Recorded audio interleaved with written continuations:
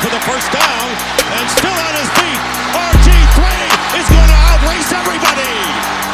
Roethlisberger looks, crosser, grabs, he caught it, fights to the goal line, breaks the plane, touchdown Pittsburgh! That might win them the division! And the handoff to Tomlinson, left side, and he will gallop into the end zone. Charger fans are witnesses to history! Blitz, a podcast. It's been a minute, but as always, or semi-less frequently, it's your host, Mr. Kane Schwartz. And I'm back in it with our homeboy, Mr. Mitchell McDonald. How you doing, man? I'm doing well. Football season's finally kicking up. We got past that boring Hall of Fame game. Now we got some, I guess, a little more entertaining preseason games. Yeah, dude. And some fantasy blowout last starting to night heat up. between Seahawks and the Bears. Bears put a shellacking on Seattle, which was fun. Not really fun to watch, but, you know. Are you watching the games right now? Because I don't actually have it on in the background.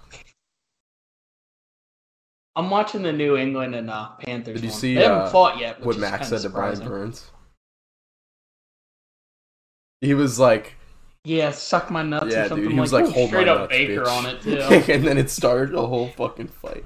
And Mac, like, you could tell from, like, his Pro Bowl, like, mic'd up moments, that's exactly what he's like on the field. And that's fucking awesome. Like, that's why he's the best quarterback out of that rookie class. It's because he's got the confidence of, like, a all-pro quarterback.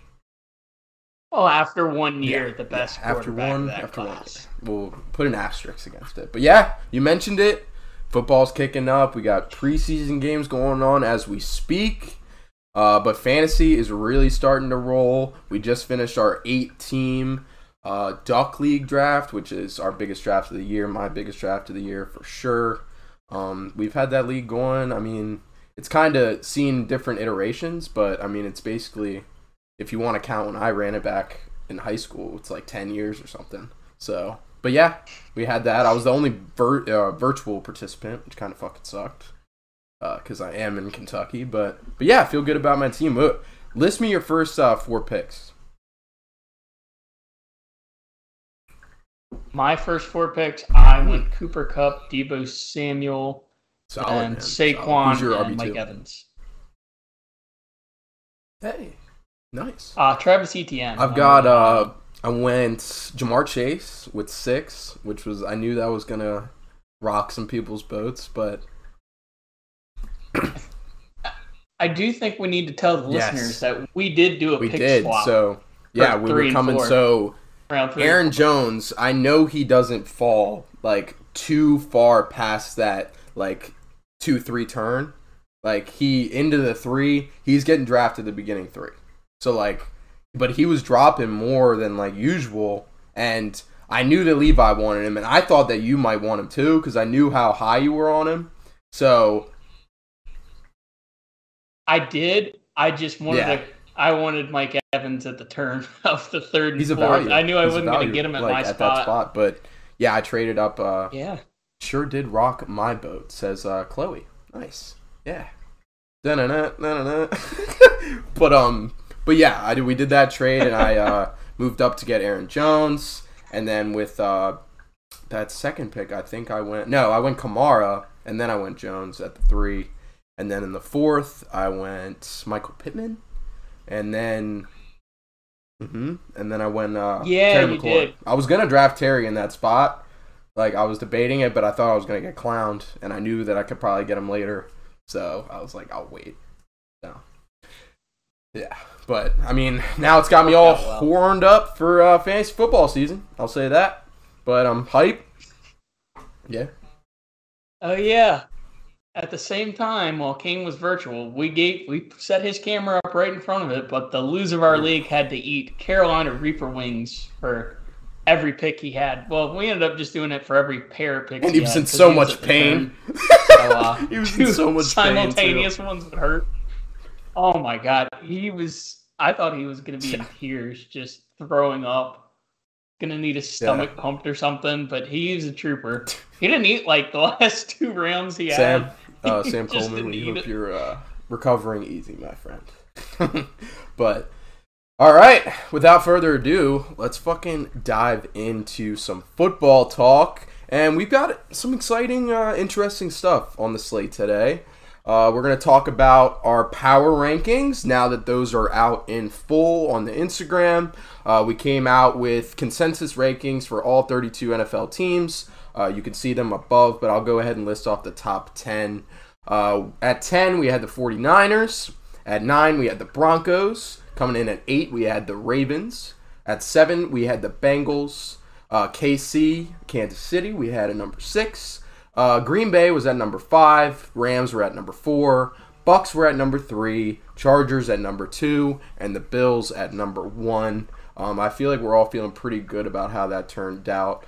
But we also put together offensive ranks and defensive ranks. And then we made those consensus. But me and Mitch, we're going to compare some of our most separated offenses compared to our rankings. We'll do 3 of the offenses. Then we'll do 3 of the defenses that we saw the most difference on in our opinions. And then we'll do consensus, which obviously there's going to be less of a drop-off for consensus because we were kind of just like all in unison on our ranks. I mean, they were pretty similar. But we do have some acute differences, so I'm looking forward to talking about it. But let's dive in. So, first thing we're going to talk about, and this was kind of the first polarizing thing that came out of this whole process when we started to put together these offensive ranks, and that is the Arizona Cardinals offense. So, Mitchell has the Cardinals, and also the 2 other members of the Blitz Pod also have them in similar standards. I think you might have them higher. Yeah. I think they held them lower. I think I was the second highest on them behind you. So, and there was quite Mitchell, a gap. you had him you had the Cardinals offense at 13, and I had them coming in at the number 2 overall offense in the NFL this year. So, I guess I'll go ahead and try to defend this.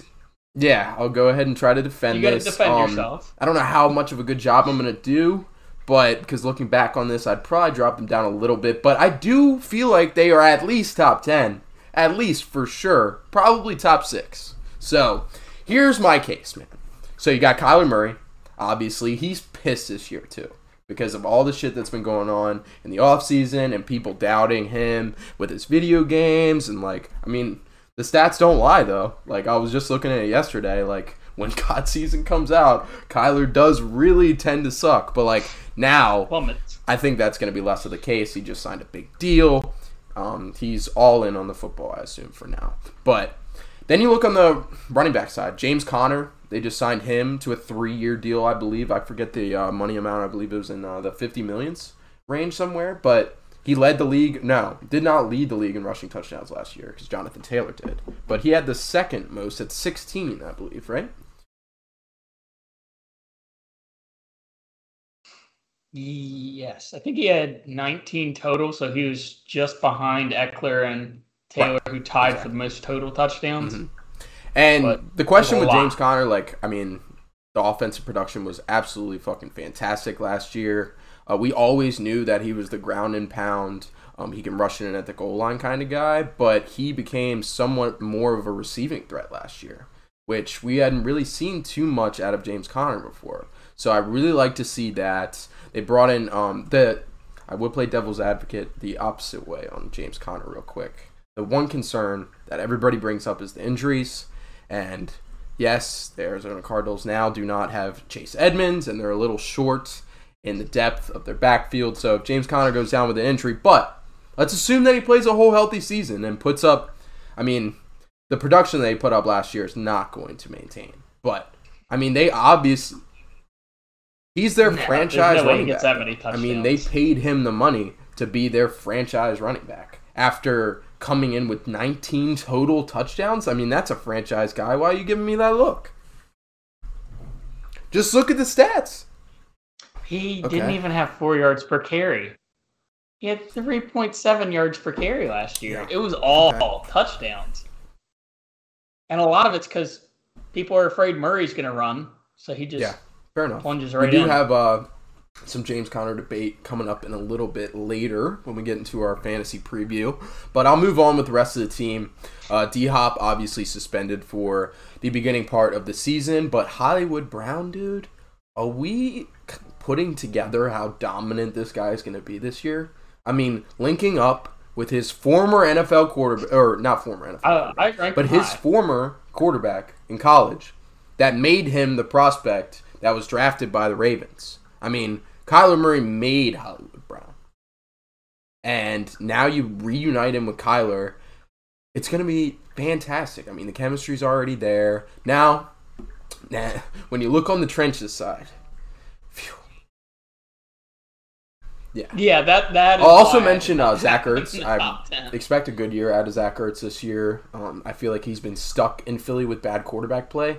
So I expect Zach Ertz. And he showed flashes last year of his old self. And then also Rondale Moore, I think, is a great candidate to break out this year. Apparently they're unleashing him, which I don't know what that means. Sounds like a bunch of malarkey to me.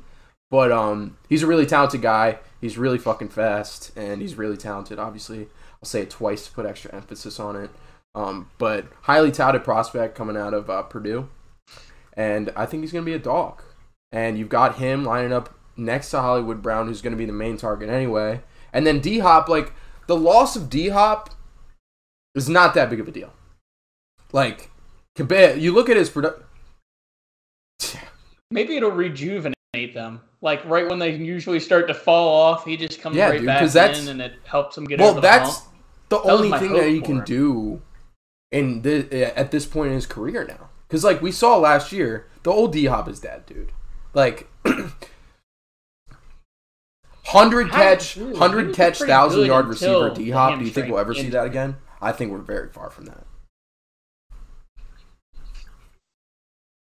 I think it's just a weird timing. Like, this might be his last true prime D-Hop year, and he's going to miss. We didn't see prime D-Hop last year, though. But it also could help him at the same time. He was lingering on that hamstring injury. He never got over that. It was rough to watch him play. He was a decoy most of the time when he was out there. I mean, you look at the start of the season, everybody had him probably like top 5 guaranteed fantasy receiver. Nobody was trading him because they were so high on him. And then, boom, you get stuck with him with a bum hamstring. One thing that could be a saving grace, like, I don't think he's going to ever come close. Like, stat line projection for DeAndre Hopkins in a full season, which he's not going to play this year.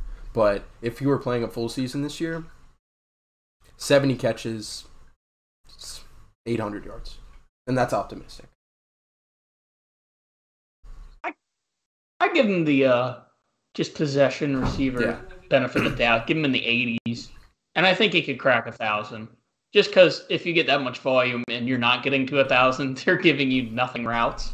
And I think it's just explosive enough of an offense for him to probably get back to it. His goal line, his red zone efficiency and his red zone threat is undeniable. That's why I'm mentioning the catches and the yards, because he's going to get double-digit touchdowns. Like, he might come back and get double-digit touchdowns because he's just that kind of a dog in the end zone. So I think those are all really good points to put Arizona possibly at 2, but definitely a lot higher than 13. But show me why the trenches are so bad, man. I mean, you got Rodney Hudson on his last legs pretty much as the focal point. And he's been injury prone lately, so he's kind of an asterisk. And then you got DJ Humphries as your starting left tackle. I mean, he's okay. He's probably on par with Riley Reef, in my opinion, just like a guy you can throw in there. No, he's not going to be an absolute liability, but the rest of the offensive line, yikes. That's why I'm not high on Connors, that offensive line, and that Hopkins is going to be out for 16. I did rank them higher than the other two guys, but it's mostly because I do really like that receiving core. I think they have a chance to do something special. And Kyler Murray, kind of a dark horse for MVP, in my opinion, because he's going to come in with a bunch of fire underneath of him after people calling him lazy, doesn't watch film pretty much. Call of Duty comes out, he's going to start sucking. But you give him Zach Ertz, Marquise Brown, and Rondale Moore for 6 games with Hopkins coming back. That is a good receiving core. And then you have Trey McBride, the rookie tight end, who was the highest touted tight end prospect in this last year's class. If he can just somewhat scratch the surface of what I think he's able to do, this offense is going to be massive receiving. I'm not big on the running game. I like James Conner as a person. That's never, when you start a sentence like that, it's not going to end. He doesn't flash in the run game. I love him as a person. He doesn't really flash in the run game for me. Like, he'll get you a few yards, but it's not explosive. His receiving is solid, but they have other. What do you think, Eno Benjamin as well? Yeah. Like Eno Benjamin. I put Eno Benjamin in my top 50. Fine. I definitely think.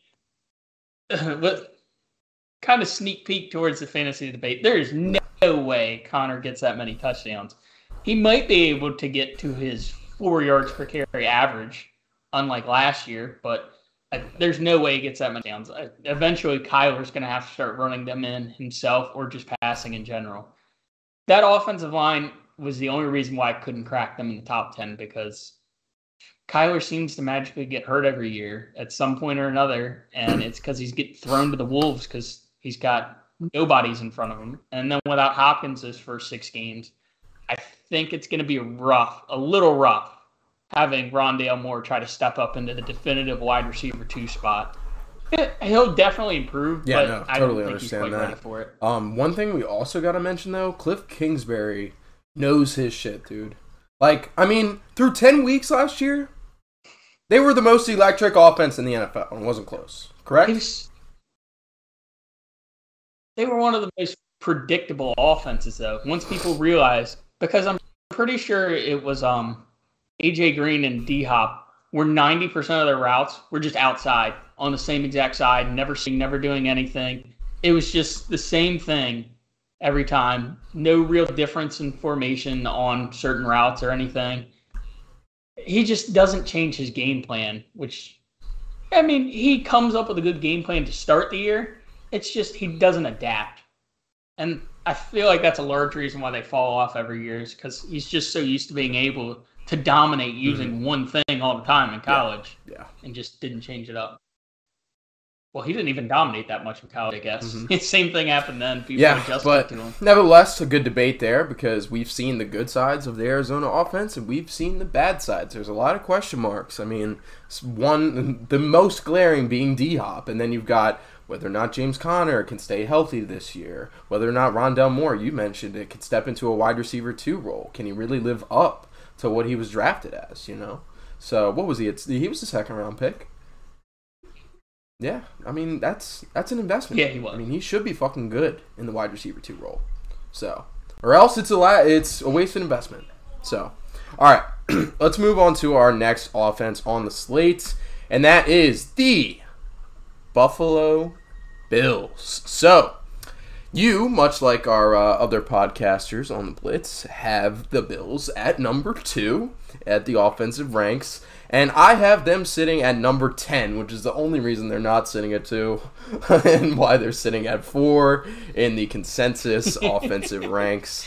I'll go ahead and give my concerns real quick, because there's not a whole ton, because they're still top 10, you know, but I'll go ahead and give my concerns. So, first off, I mean, Josh Allen, obviously, he's going to be the best quarterback in the league this year. I mean, I think, as a community of football and analysts, I feel like, if we want to call ourselves into that community, a lot of people think that Josh Allen is going to be, no question, the best quarterback in fantasy and in the NFL this season. But look at his weapons, dude. Yeah, you got Stephon Diggs, all right, but I'm not a believer in Gabe Davis. I'm not. I did. Didn't you just draft him? And he fell, like, that's the classic case. Like, he fell too far, and I was like, all right, man. Like, fuck it. I'll just, yeah. Oh, that was me with DK. But I'm not a fan of Gabe Davis, dude. He had one extremely record-setting fucking bonkers game. But I didn't know really who Gabe Davis was before that. Did you?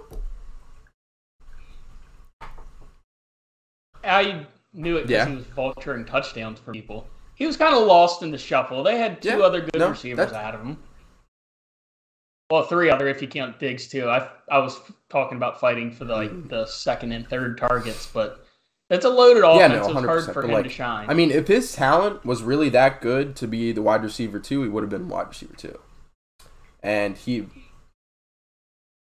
had some developing to do. Are we convinced that he's at his full potential now? I don't think so. We haven't seen enough out of Gabe Davis, in my opinion. Dude, that game was fucking bonkers. But you know how many people will do that week 1 of this year?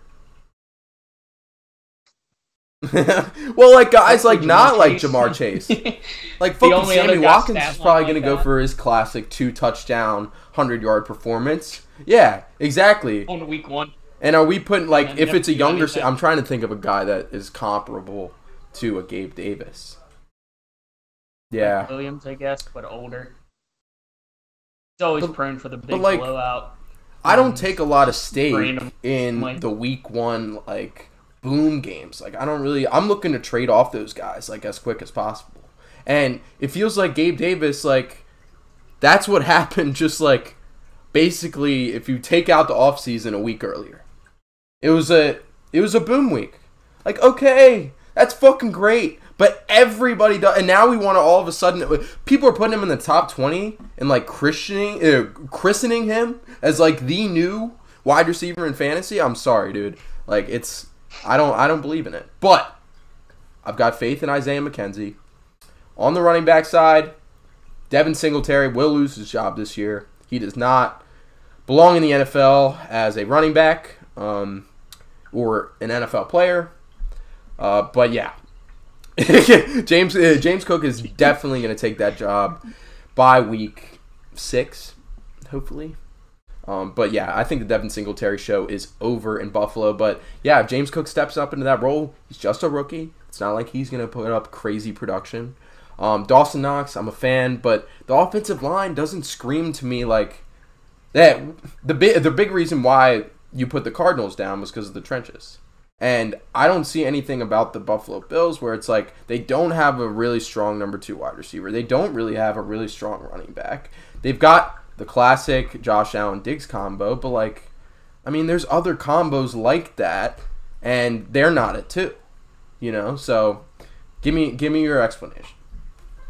Yeah.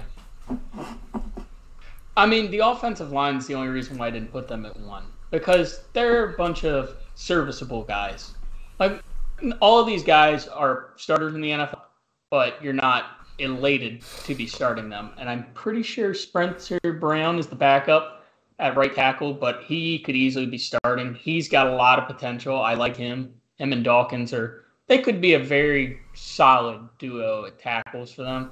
But Gabe Davis, I just like his potential. I don't necessarily think he's going to be the next elite receiver or anything like that, but he kind of adds an element to this offense. He's a big, fast receiver, and Josh Allen has a big, strong arm. He's going to be able to take the top off of defenses the way that Emmanuel Sanders and Cole Beasley didn't.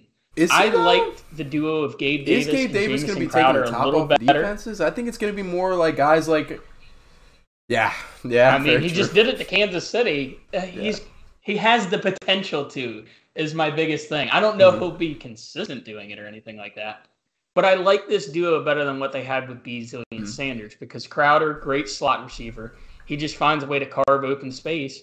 And Davis is much more intimidating to guard than the likes of a 30-something-year-old Emmanuel Sanders. There's been a lot of good talks about Isaiah McKenzie, too, coming out of camp. Apparently he's like lightning in a bottle. So, to be completely honest with you, good gadget guy. On the surface, I think that Isaiah McKenzie and Jamison Crowder have a much better chance at finishing wide receiver 2 as far as production goes in that offense than Gabe Davis. I think Davis, I just like his athletic intangibles. I think that's what's driving me to have such an upside on him. Dawson Knox, solid tight end too. He's probably realistically around 10-ish. in pure talent-wise, but he's in a good offense, so he looks better. And then the running backs. I mean, Singletary might not necessarily completely lose his job because Cook isn't exactly like a power back guy that you're going to be giving 20 carries a game to, but you want him on the field because this is a good passing offense. And now the linebackers have to pay attention to him out of the backfield. Yeah. Unlike they were doing. James Cook has got to be a better in between the tackles runner than Devin Singletary, right? I mean, shit. I'd hope that's the worst running back duo in the league. It was, yeah, bro. We've been calling this is the for best big running back. This is a team set up for a Super Bowl. Don't get me wrong, but what are we doing with Devin Singletary as your fucking running back, bro? Jesus Christ, that is bad. But what makes you so? I'm trying to think of teams. So like Matt Stafford and Cooper Kupp, for example. Like, what separates that kind of offense from the Bills? Like, because in my mind, okay, I think the Bills' offensive line is slightly better because they got ripped to shreds. I'm just trying to figure out, like, you put them so high because what makes you so excited about this offense? Is it Allen and Diggs? Okay. It's mostly Allen. Allen, the quarterback is usually. I feel like most of the teams in our top 5 were because of the quarterback. It has that much weight involved, and that's why I couldn't put Kyler in them more because they were more true to where I have him ranked as an actual quarterback. I pushed him a little behind because I was worried about Hopkins not playing in the offensive line, so that was just another knock for me. But if they had Hopkins the whole season, I probably would have put Arizona in the top 10. And then the Bills, they do have somewhat of a lackluster offensive line, but you can work with what they have. And it's going to be fresh faces on the offense receiving-wise. And in the backfield, I guess, too. I think it's just something they're going to be able to work out and perhaps take it a notch further than what they were able to. And I mean, with a guy like Josh Allen, I think he's on pace to be MVP this year. I mean, that sounds... Mm-hmm. And I imagine I think he's the front runner right now. Year. And you could do so many things in an offense with Josh Allen. Like, you can do... Yeah, exactly. You don't like, need design runs with Josh Allen. Like, how many Allen. quarterbacks can you do that with? He's fucking massive, bro. Like, I'm not concerned about him getting injured like the likes of Kyler or Lamar because he's like, yeah, he's the Empire State Building. It's big. Yeah. He'll just run you over. He's not worried about getting run over. Dude. He's doing the run over. Yeah, I love Josh Allen this year, but I'm not as big on the offense as you are. But agree to disagree with the rest of the Blitz family. Yeah, exactly. We all ranked him too. And a lot of these, I'm alone in my camp by myself. So, but all right, let's keep it rolling. And the last offense that we're gonna throw to some baits back and forth on is the Las Vegas Raiders. So, I had the Raiders coming in at 7, and Mitch, you had them coming in around the middle of the pack at 15. So, I'll go ahead and make my case. I just said it about Josh Allen. I think Derek Carr, fantasy quarterback, probably not top 5. I think he'd be a top 5 quarterback in the NFL this year. Like, just purely, like, leading his team to wins. I think now that he's got... I mean, what does Derek Carr have? With that O-line. Yeah. What does Derek Carr has never had? I mean, he had Amari Cooper, but Amari Cooper, Devontae Adams, dude. Like, it's such a wide margin. Like, he has not had a receiver... He was this close to getting AB. Yeah, he had him for a few weeks of training camp. Yeah, exactly. And then I don't know if he saw Derek Carr throw a ball or what, but I heard the rumor is he saw him throwing a ball and he was like, nope, that's not it. But I think this is a new Derek Carr, man. I think what we saw out of him last year, especially in the Chargers game at the end of the year, fucking impressive. That dude can lead a team, and I've said this before, like, there's only a handful of quarterbacks that can win a game by themselves in the league, and I think Derek Carr is one of those guys. He will put the team on his back and make plays that should not be made. And he is a culture guy. He's good for that. Yeah, 100%. A huge leader, too. Like, he's going to have this team cooking. He's going to have this offense popping off. You got the weapons. Devontae Adams, as I mentioned. Hunter Renfrow coming off an amazing breakout season. And then you've got Darren Waller, fucking boss, who didn't have that great of a season last year, but he was the center point of the offense the year before. And then you got Josh Jacobs. Me and you were both out on Josh Jacobs. I think I had very similar vibes about Josh Jacobs. Stealing that job. Oh yeah, me too. I get similar vibes. I think Josh Jacobs is more talented, but I get similar vibes about Josh Jacobs that I do Devin Singletary. I think his NFL career is over. Like, he'll be a nice rotational piece somewhere. I don't think he's going to be an overwhelming starter. Yeah. I mean, the guy was getting 30 carries in games last year and not even getting 90 yards. He is just so volume dependent, and Josh McDaniels is not about to give one running back that many looks if he brings anything similar to what he had in New England. Yeah. And, I mean, for the most part, for a while, the Raiders depended on that ground and pound run game. Because they had nerfs. Right. Yeah. And now Josh Jacobs is not that guy. And it sucks because he was drafted as a first-round running back. That's an investment right there, dude. And kind of pooped out for him. But, yeah, I love this team. The trenches is where it gets a little shady, of course. They have one good starter, and the rest of the guys should not be on the roster. I will not claim to be very well-versed in offensive linemen. But from the names on here, I only recognize one. That's Alec Leatherwood, and it's because he's so fucking bad at his job. So yeah, that's pretty much it. Yeah, I know I wrote the X Factor for this one, and I put Alex Leatherwood / Nicholas Petit-Frere because they're going to be fighting for that right tackle spot, and they're going to suck in a good division where all three teams have good pass rushers on both ends. So they're going to have a bad matchup no matter what. The offensive line is what really tanked this for me because it's so bad that I would have had them probably around 10-ish. Mm-hmm. Colton Miller is a good offensive lineman. He is a good left tackle. He's probably top 10 in the league, in my opinion. But the rest of the guys should not be starters. And then Denzel Good retired. One of their actual solid offensive linemen retired right before the season starts.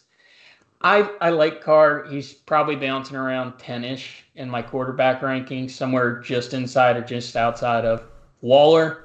Honestly, I think a lot of Waller's hype is because he had to be wide receiver 1 for a while. Yeah. And he'll probably be He's talented enough fantasy. To be a wide receiver 1, though. He's talented enough to be the top target in an offense. Any offense, in my opinion. The offensive line worries me because what Adams requires is he needs time. His routes take a little bit of time. He'll be good fantasy and everything like that. It's just Carr is going to be under duress all season. Yeah. And I don't think the running game is going to be strong enough to open up real play action opportunities. Renfrow probably going to get a lot of work again just because bad offensive line, slot guy, you just throw it to him quick. And Devontae is going to get open quick, too. He's good. Waller is my biggest concern with that offense, out of those big three. And then I see the potential. Because I like Carr. As much as it hurts me to say I like a Raiders player, I like Derek Carr. He is a nice guy. He's fiery, and he wills this team to wins they should not have. With his play, though, it's not just because he's a leader and a great guy and all this shit. Dude, he's got a fucking cannon of an arm. He was I said, I think specifically back to that Chargers game where his arm was doing everything. He was going toe-to-toe with Justin Herbert, throw to throw. I don't know about throw to throw. Yeah. They got a little luck. We were terrible we started really well against the run. And then after a ton of penalties, defense got worn down. They just ran it down the dick trying to eat clock. Yeah. I'm sorry I keep bringing this shit up, too. I'm still mad about that BS pass interference call where it's 15 yards away from Zay Jones in the end zone, and then they get a 1-yard rushing touchdown before half. That still annoys me. Yeah. Nowhere near it. Just air it out real quick. All right, let's move on to the defensive side of the ball. And we got 3 defenses, just like we had 3 offensives on the slate for you. So let's dive into it. First off is the most polarizing one. Cardinals was mentioned first. Yeah, Cardinals was mentioned first on the offensive side. And then we were like, oh, shit. So I forget where the other guys had him. But you had the Steelers at 9. And I'm pretty sure the other fellas had them at least in single digits, right? Jaden obviously had him Actually, no, they both had him at 4. They had him as top 5. Jesus we were the lowest ones on him. Yeah. And you're sitting at 9. We got Tyler and Jaden sitting at 4. I've got them sitting at 24, dude. Now, I will make the statement right off the bat. Yeah, right off the bat, if I were to redo these right now, definitely not the case. Like, but I'm definitely the lowest on them out of all you guys, and they're hell no, not a top 5 defense. That is blasphemy, dude. Blasphemy. I have them outside. Yeah, I can't quite put them in there. No. Because let's go down this roster on the defensive side. Okay, Minka. Yeah, Minka's a dog. Like, just signed a new contract, too. Yeah, a little overrated. Apparently, he's doing really well in camp, though. Some people have been floating around Defensive Player of the Year, which I don't know if Minka could win that at this point in his career, but we shall see. And then Edmonds stinks ever since they drafted him, really. Then on the rest of the secondary, Levi Wallace. Raise your hand if you heard of that fella. Okay, all right. Bills legend. He was solid. And then it's Akil Witherspoon. Yeah, Akil Witherspoon. Anybody? Not me. Former 49er. Oh, okay. Former Seahawk. Okay, so he's journeyman. He grades out fine in PFF. He's just not a flashy guy. You know who else graded out really good in PFF? And the only reason I think of this is because it fucking haunts me. He's still on the team. Reggie Jackson. Reggie Jackson had one of the best years of PFF ever, and then comes out, and we signed him to a big deal, and he fucking stinks, man. Yeah, so signing. Well, you know who graded horribly? Minka. He was in the 50s, I think. The PFF defensive statistics are crazy. But, dude, that secondary is non-existent. Minka can't just run around and cover every single receiver. He's not even a fucking corner. So, what are you going to do there? That's really bad. Linebacker core. Devin Bush has not lived up to the hype. He's probably headed. They did not extend him, extend a 5th-year option for him. So he's probably headed out of town after this year, which, I mean, that can't mean good things for his play this year. You know, he's probably pretty fucking discouraged. And then Miles Jack. I like the Miles Jack acquisition, but he's not your grandfather's linebacker. I don't know how to say that. Like, yeah, he's not your grandfather's linebacker. Like, he's mostly a pass coverage guy. Like, he's mostly a pass coverage guy. So, it's not that classic, like, Steeler defense that you're thinking. He's not. And they do need a better run defense. If you're looking for rough run defense. A James Harrison, Lamar Woodley type of linebacker guy, this is not it. But yeah, I don't even know who the other guy is. Sutton? Oh, Cam Sutton, slot corner. Okay, gotcha. He's pretty solid. Yeah. I mean, they have serviceable guys in the secondary. That was their goal. Their defensive line, that is their bread and butter. I'm not calling them serviceable. You can do that. You're not speaking for me when you say that, though. I'll let Jaden complain in the comments later in our group text when he hears this. Yeah. But, okay, TJ Watt, he's a god. I wouldn't be shocked at all if he wins Defensive Player of the Year this coming year. Again. But TJ Watt and Cam Hayward, Larry Ogunjobi. Now, Larry Ogunjobi, I would categorize him as a serviceable player. Maybe slightly above serviceable. Yeah. Like, he's kind of tailing away. I feel like he's getting passed around the AFC North like he's a piece of trash at this point. But Ogunjobi's a bigger name than either Levi Wallace, Witherspoon, Sutton. Like, I've never heard of those guys. Like, Ogunjobi's more serviceable than the secondary is. I think he's a better acquisition than the guys that they got to replace the secondary. You disagree? I think I do like Levi Wallace a little more than Ogunjobi. Personally, I like him a little more. He was the weak link of the Bills secondary, obviously, because it's Bills secondary. If you look at the names they had on that defense, someone had to be the weak link. But he's a solid starter in the NFL, I think, in terms of cornerback. But cornerback's kind of iffy. Depends on how much you're asked of. I think they're going to ask them to pretty much just do good enough, because this is a good enough pass rush that they're not going to have to worry about locking down. Yeah, but that's been the fucking case like the past 5 years. It's like their corners, like Joe Hayden's been running that bitch. Joe Hayden's been running that bitch for the last 5 years. He's not there anymore. He was getting so old, bro. Nobody noticed.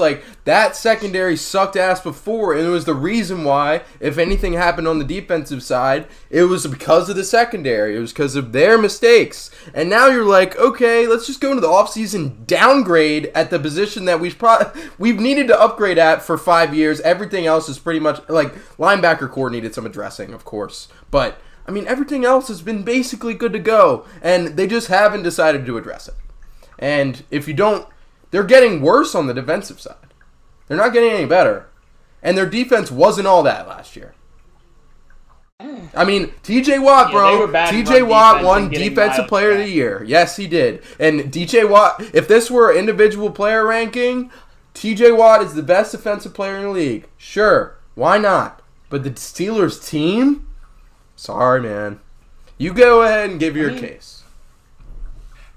They have probably a top 5 definitively defensive line. You got Cam Hayward, Alex Highsmith, and TJ Watt. Highsmith is ascending. He was a steal for them in the draft. He's turning into a good pass rusher at this point.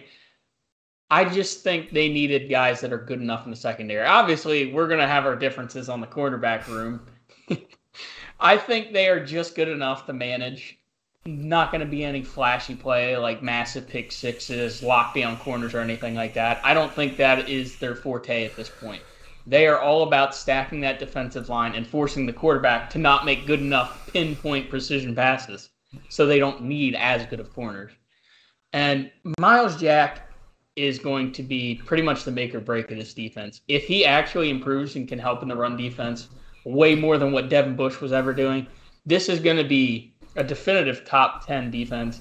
They might be able to push up the top 5, but I'm not that optimistic of it because the secondary is a little iffy in my mind. Yeah, it's hard. 24, definitely a stretch, but top 5, in my opinion, is an even bigger stretch, which 2 of our friends at the Blitz have them in the top 5. So, one of them had a little bit of a homer on it. Yeah, There's a bit of a homer pick. 100%. And I know TJ Watt won Defensive Player of the Year, and that's what you want to think of. The guy who's playing for TJ Watt plays for the Steelers. The Steelers defense must be pretty good because TJ Watt won Defensive Player of the Year. I think that's pretty naive. But I know that wasn't the thought process. I know that, but simplified. Yes. Simplified. But, all right. Let's dive into our next defense, shall we? And we should enjoy this one because it is your very own LA Chargers. So, I have the Chargers sitting at the 8th best defense in the league. Still top 10. You have them sitting... I'm glad we're consensus on top 10 at least. Yeah, for sure. Not 24-9. Yeah. That's nice. But I have them sitting at 8. And then you have the defense for the Chargers sitting at number 2 overall. Go ahead and shoot your shot, man. Give it to me. Reality, I mostly need 4 names, and then the rest are just money. You tell me Joey Bosa and Khalil Mack on the same defense. Khalil Mack looking sharp as ever in camp. He cooked Tyron Smith the other day. J.C. Jackson, Derwin James. Derwin James, highest paid safety in the league now. Every penny of it was earned because he is not just safety. We throw him literally everywhere on that defense. But then you look at some of the other guys in the secondary. Nasir Adderley, I've had my issues with him. I know I've ranted about him to you guys, but he is a solid run defender.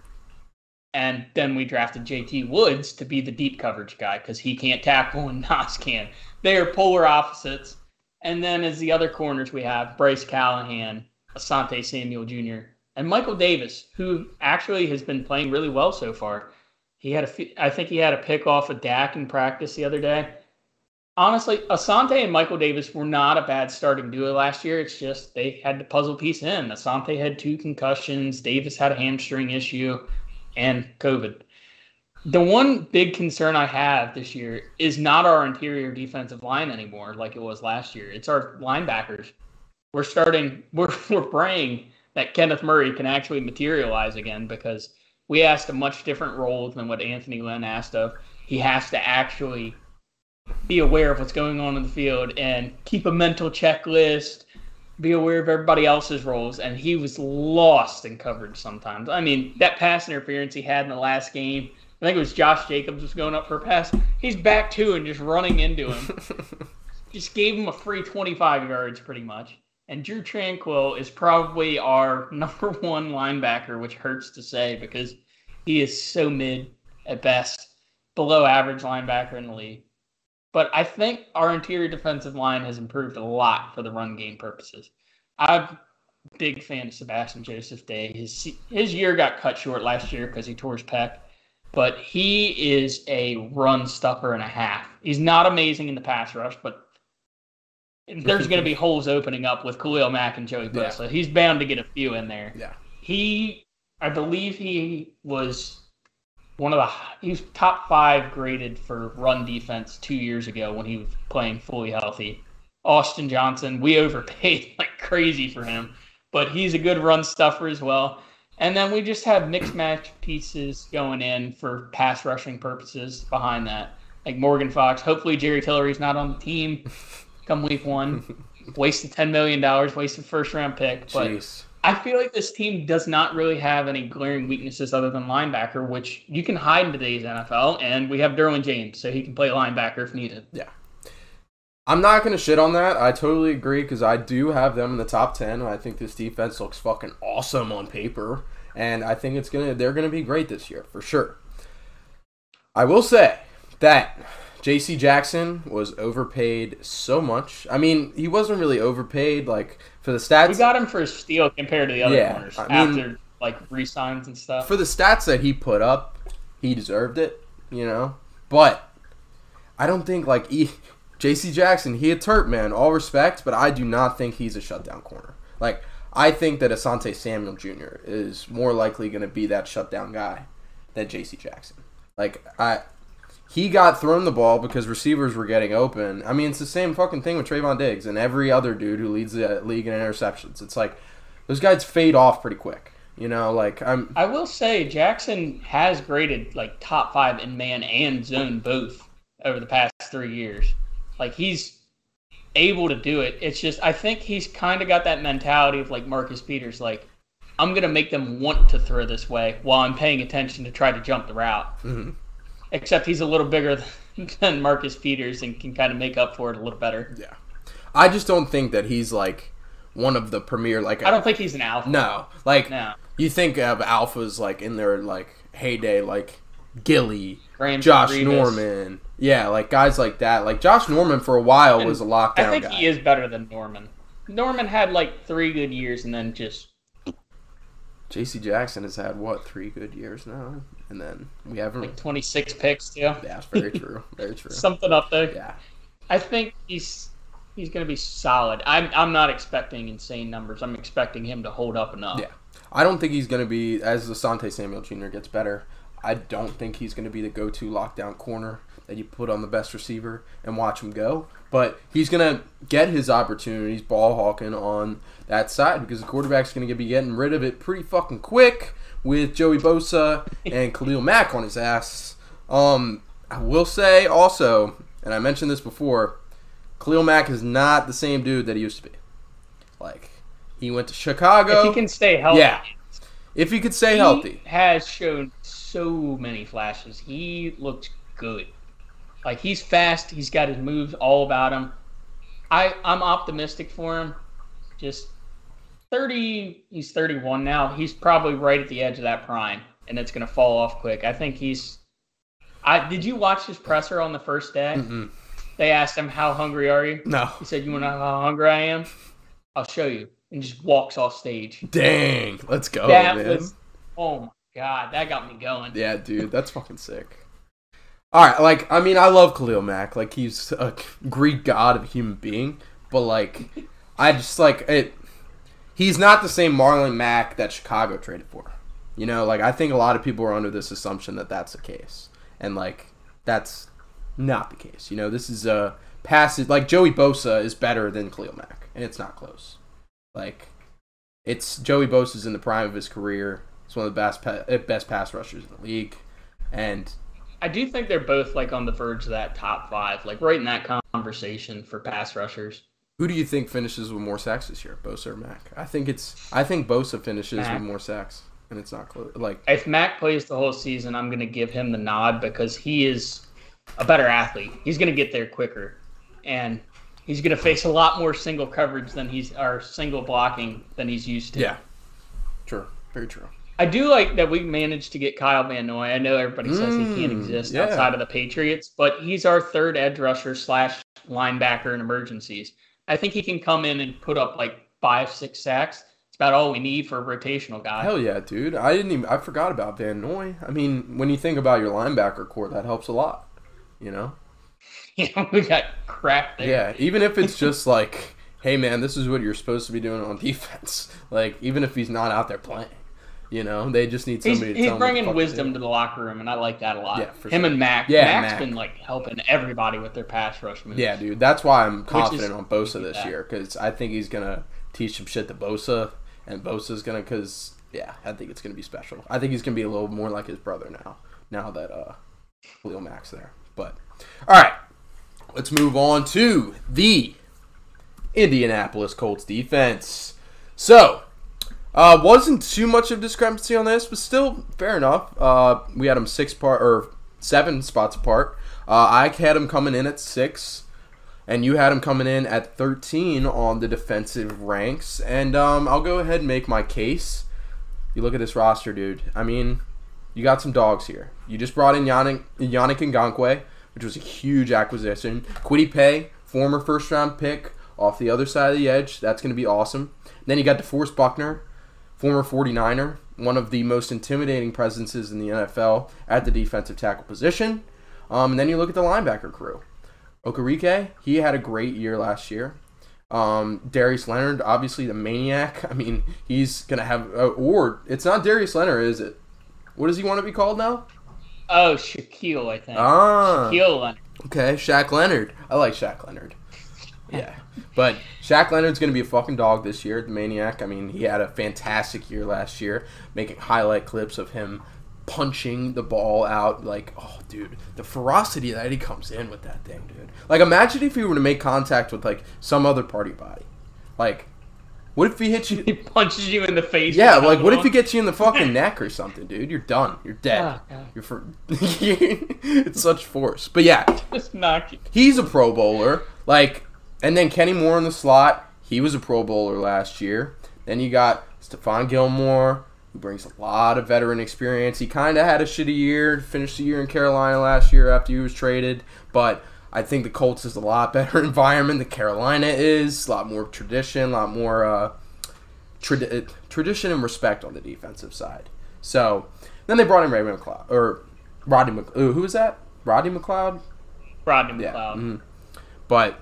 yeah, I really like this defense, dude. I mean, you go across the board.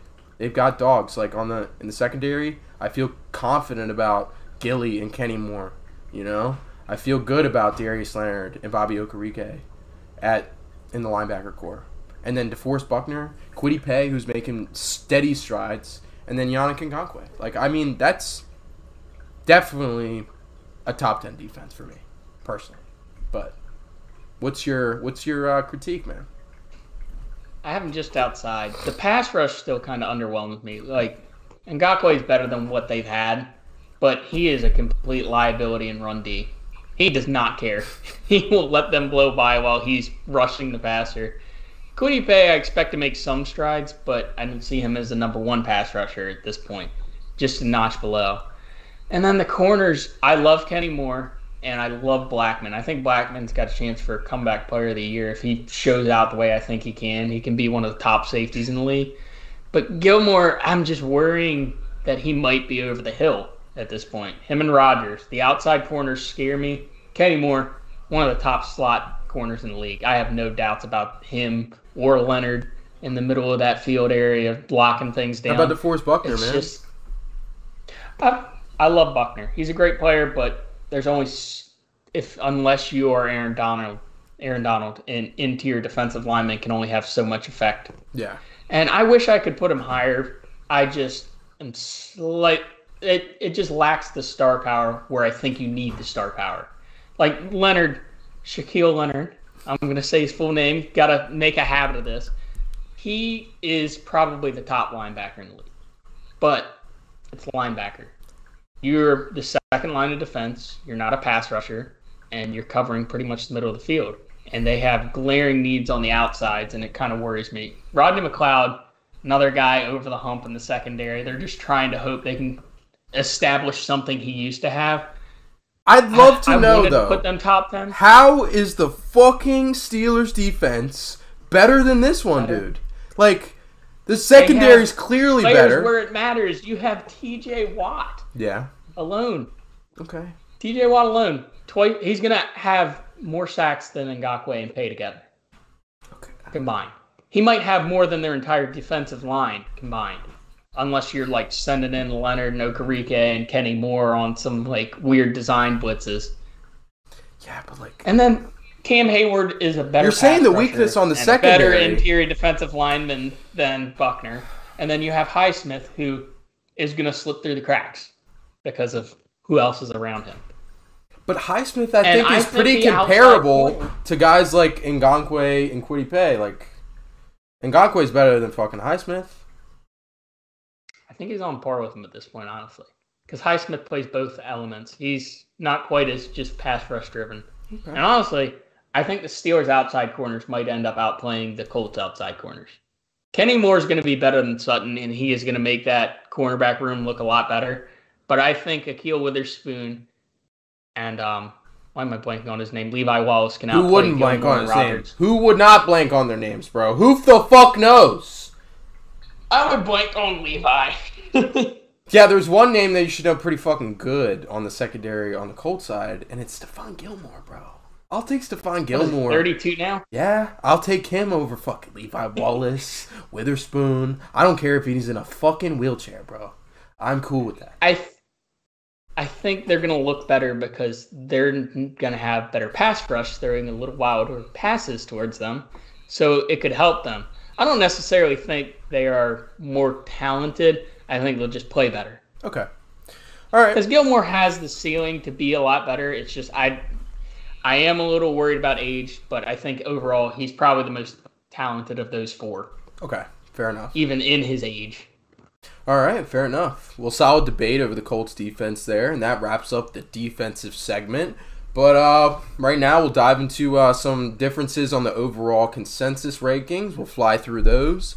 And then we'll dive into a little bit of the fantasy rankings preview, where we'll bring you a couple of running backs, a couple of wide receivers that we have discrepancies on in our rankings of 10 or more, basically, spots. But we also will bring you one sleeper candidate per person for the running back position and the wide receiver position. So, in total, 4 solid sleeper candidates to grab in your drafts in the midst of fantasy football draft season. So, let's dive in. Let's finish this out with the power rankings. So, first, we talk about the Dallas Cowboys. So, you have them coming in at 13 overall, and I have them coming in at 16 overall. So, Dak, dude, I'm not. That's hold on. Yeah, I'm not. Didn't you just draft him? I picked him up after the draft. You just drafted? Yeah, I picked him up after the draft. I dropped Brian Robinson to pick him up. But I think the defense is gonna hold its own. I don't see them as an elite team, but I see them having a lot of good pieces, which is why I kind of had them a little above average. I mean, they have one of the more solid quarterbacks in the league. They have more consistency there, so there's only so low they can actually go with the good quarterback. Yeah, no, that's 100% fair. I think I've got a lot of faith in CeeDee Lamb stepping up into the number 1 this year. I wanted to draft him in the 8-man, but I knew I wasn't really in a spot to draft him as far as where I was picking. So that he was one pick away from where he felt to when we traded. Oh, yeah? Caden got him that pick before. I wasn't going to trade with you if Lamb was there. Yeah, that would have been, damn, that would have sucked. But he's going to be the number 1 target there this year. Michael Gallup's also there, which would be nice. He'll be able to shine like I've wanted Michael Gallup to shine. So I just thought it would be with another team. But, yeah, go ahead and do it with Dallas, too.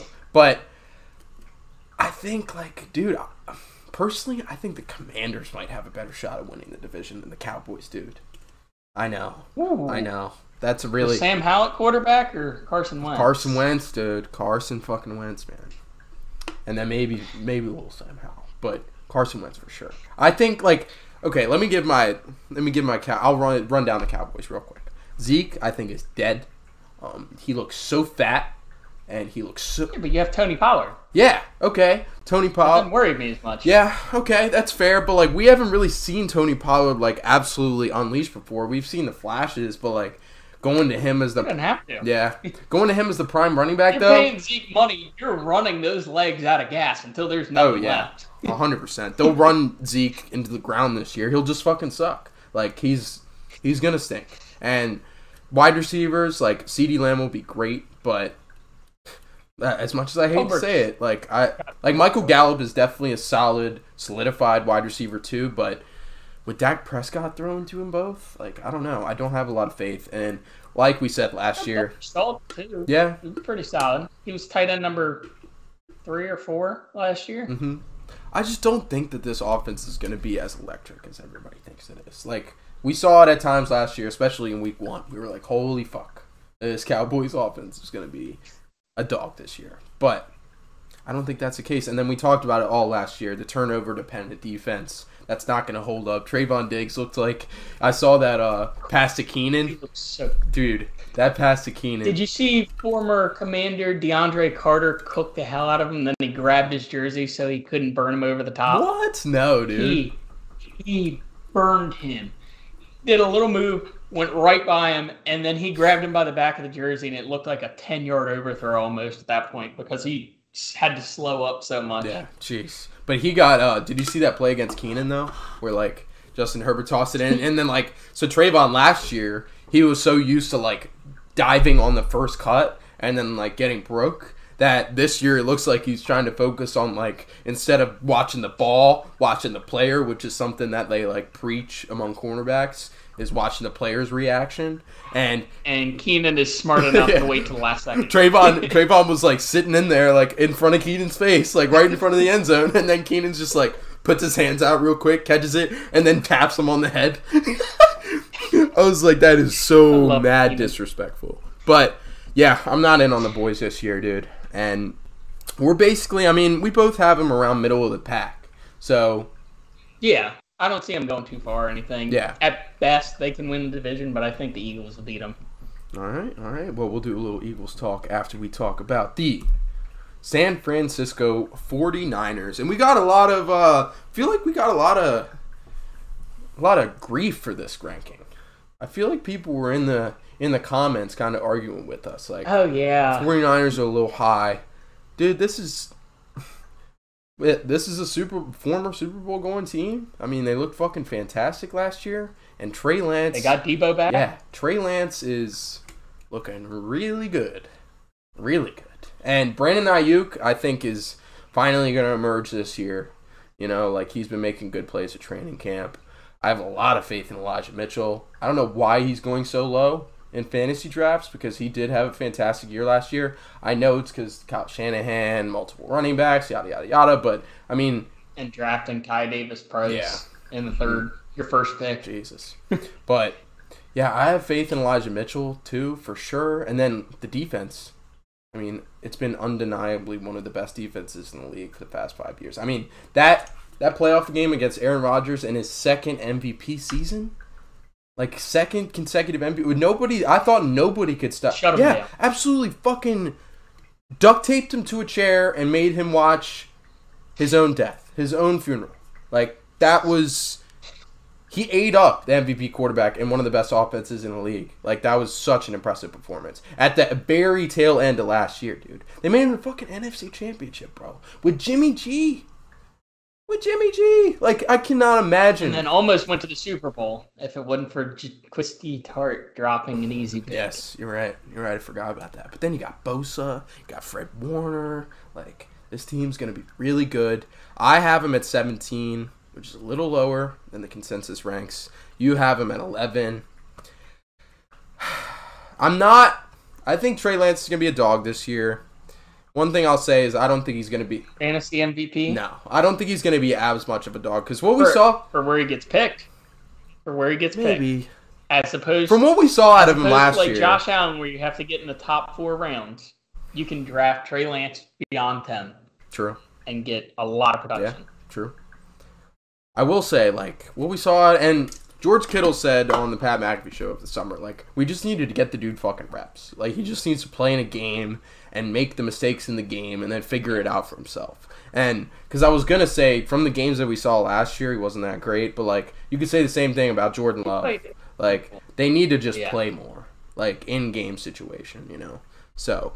I mean, Lance was playing nobodies and then played one game in a COVID-shortened year because they could only get one game. It had been 2 years since he actually had reps and against nobodies. Yeah, exactly. I mean, I also don't think Debo is going to have near the year that he had last year because Debo had... He's still going to be the safety net, I think. Yeah, for sure. But Debo had a precedent before this season. Like, he's still, like, early on in his career, I guess. What's it, year 4, year 5? Going into year 4 now. Yeah. So, like, but, I mean, I knew who he was before he had that season last year. Like, I drafted him. Like, knowing that, like, okay, this is Jimmy G's, like, kind of guy. But it's like, Debo had a really good season last year, but a lot of it was just because, like, not going 5 yards past the line of scrimmage and you're in open space. But I think they're going to run it a lot different this year because Jimmy G's not the quarterback.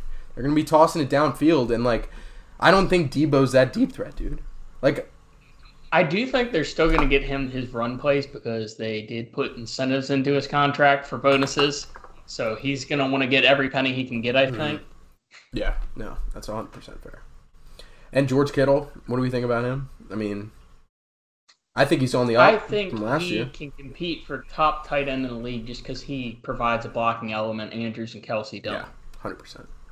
So, all right. If he's healthy, which he never is. Very true. But yeah, that rounds out the 49ers. So let's dive into the last team on our list, and that is the Philadelphia Eagles. So, Mitch, you got them coming in at 12. I have them coming in at 18. So, what do you like about the Eagles this year, man? Why do you think the Eagles are the perennial Super Bowl favorite this year? Perennial Super Bowl. They have the best offensive line in the league. There's no holes, and they are all good.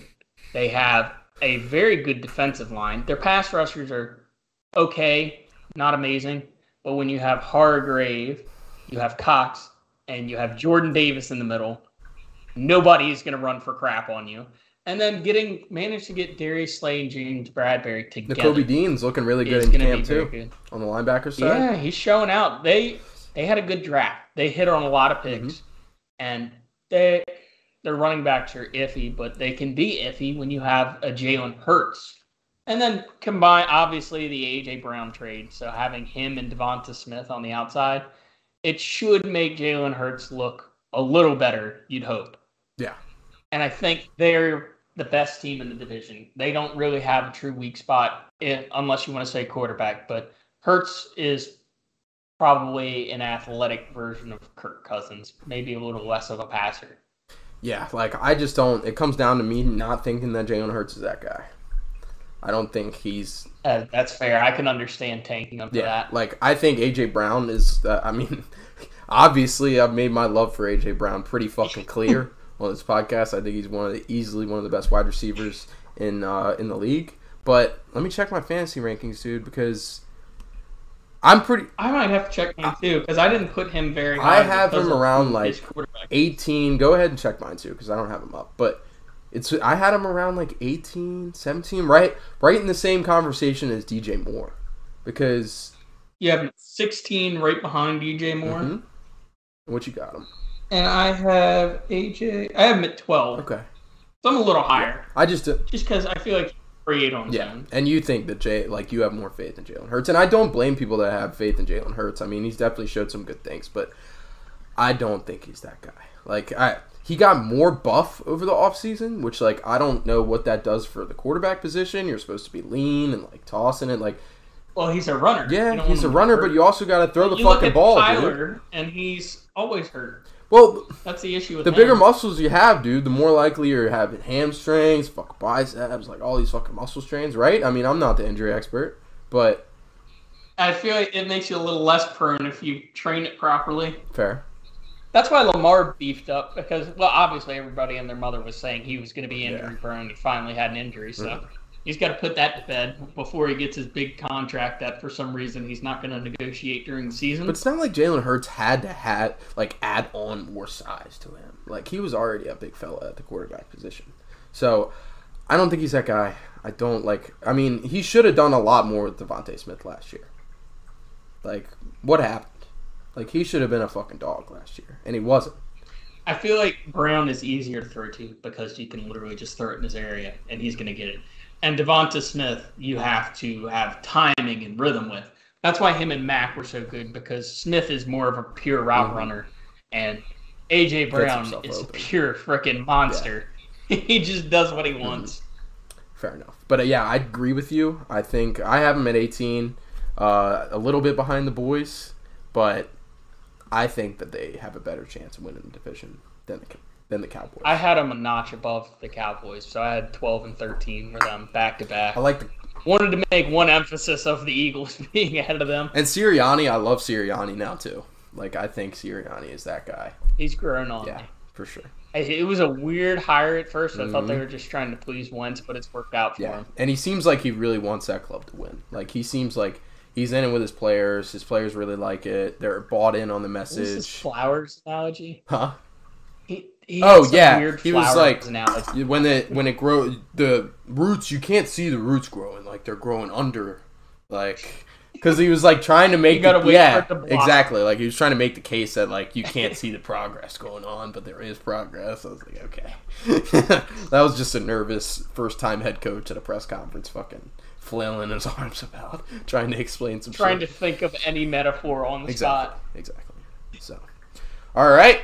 Well, that just about does it for our power rankings, but let's do a little preview on some fantasy rankings, shall we?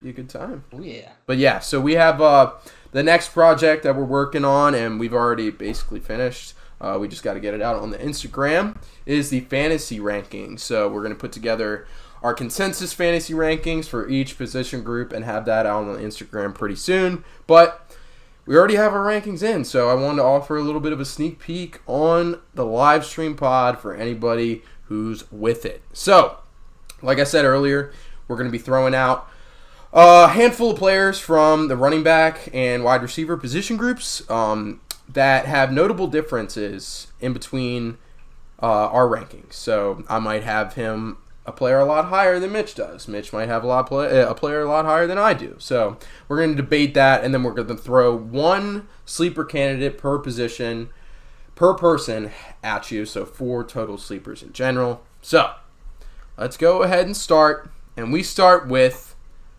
for a while, the number 1 overall player in fantasy, and according to Mitch, still the number 1 player in fantasy, and that is Christian McCaffrey. So, dude, my main concerns are injury. So, can you talk me out of it? Which is fair. Can you talk me out? I mean, you're the injury expert.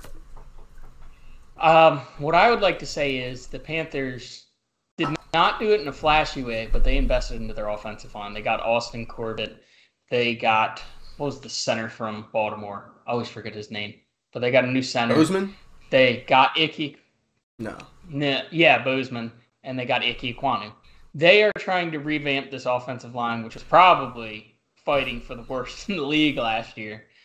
And Christian McCaffrey is probably not going to be asked as much to do this year because they know the risk with him at this point. But every time he's in, he is a guaranteed 20 points.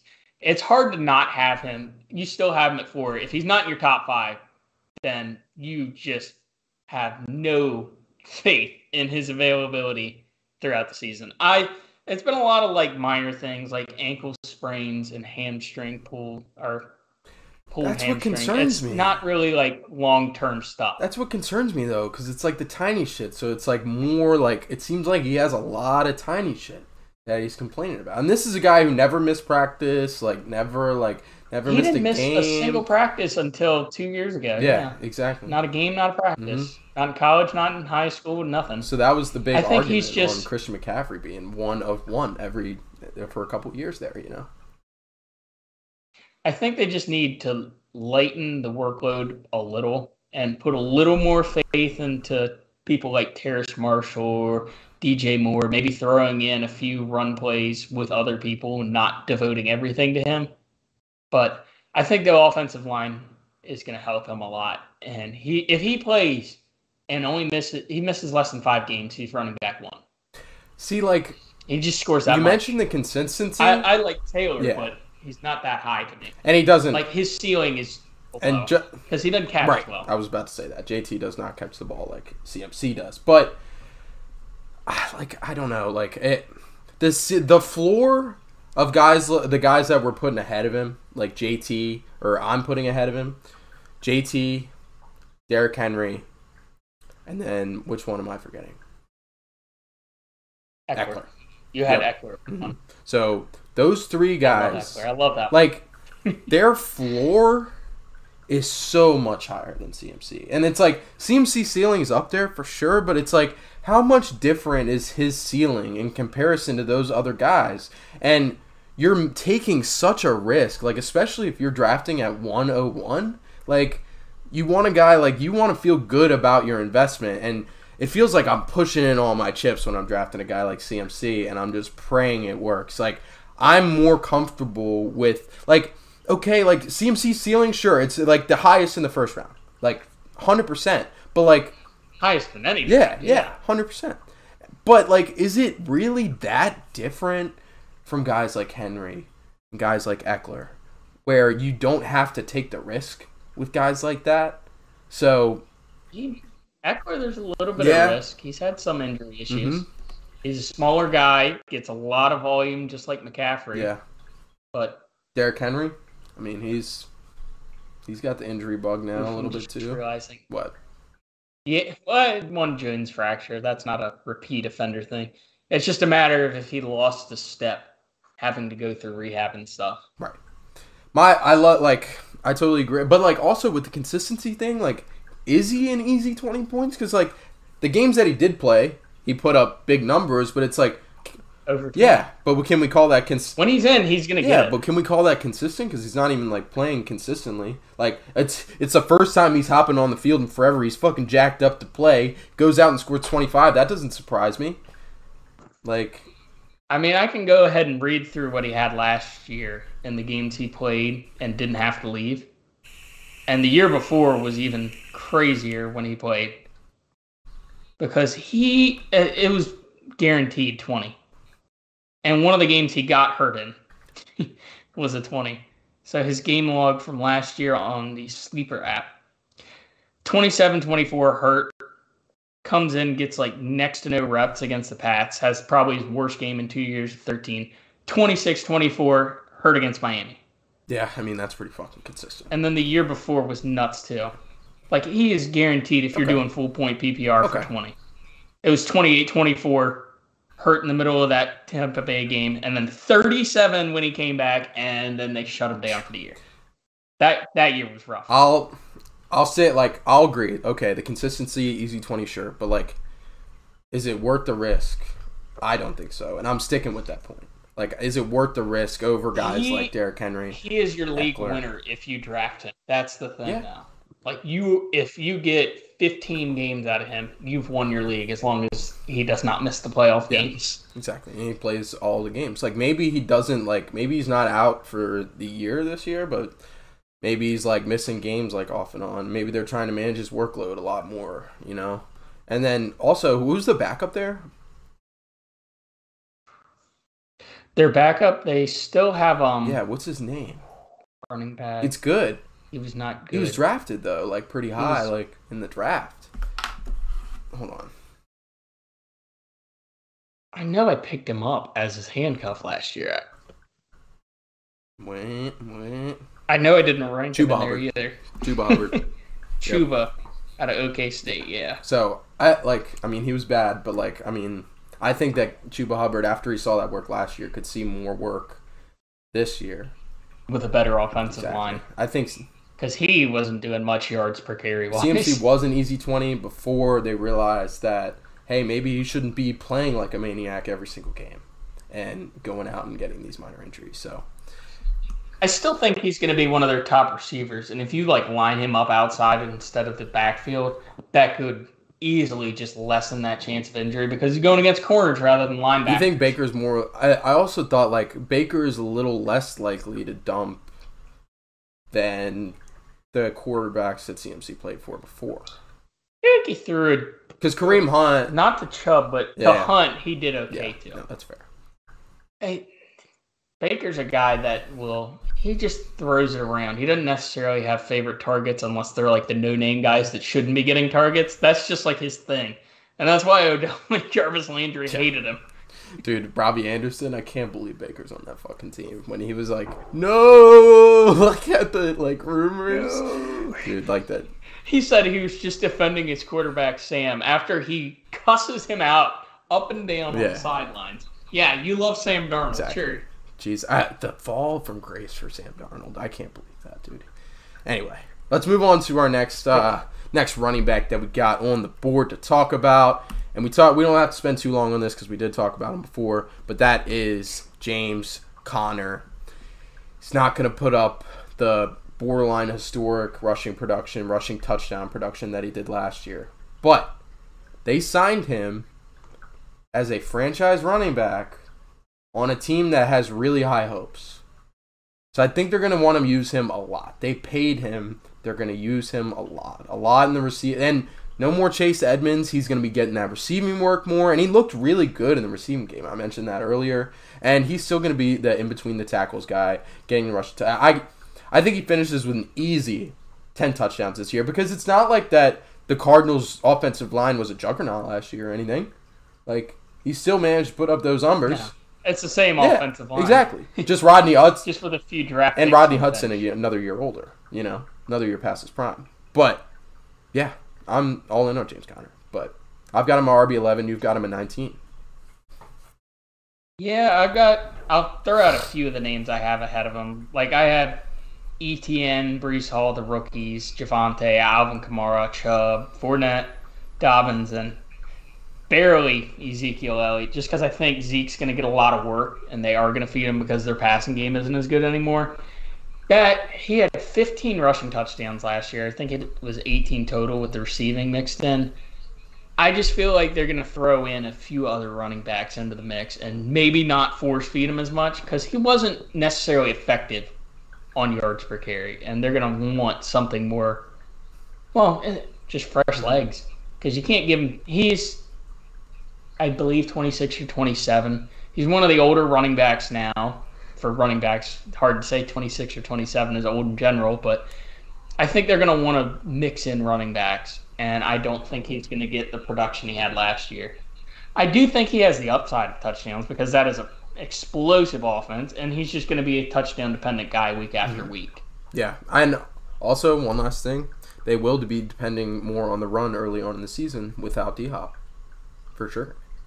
So, early season, I think James Conner, and maybe that's a good point you got. Maybe he puts up good numbers while D-Hop's out, and then you trade him out after D-Hop gets back.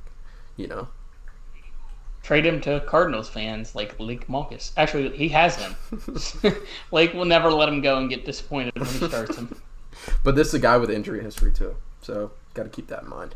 But let's move on to our next fella, and this is a guy...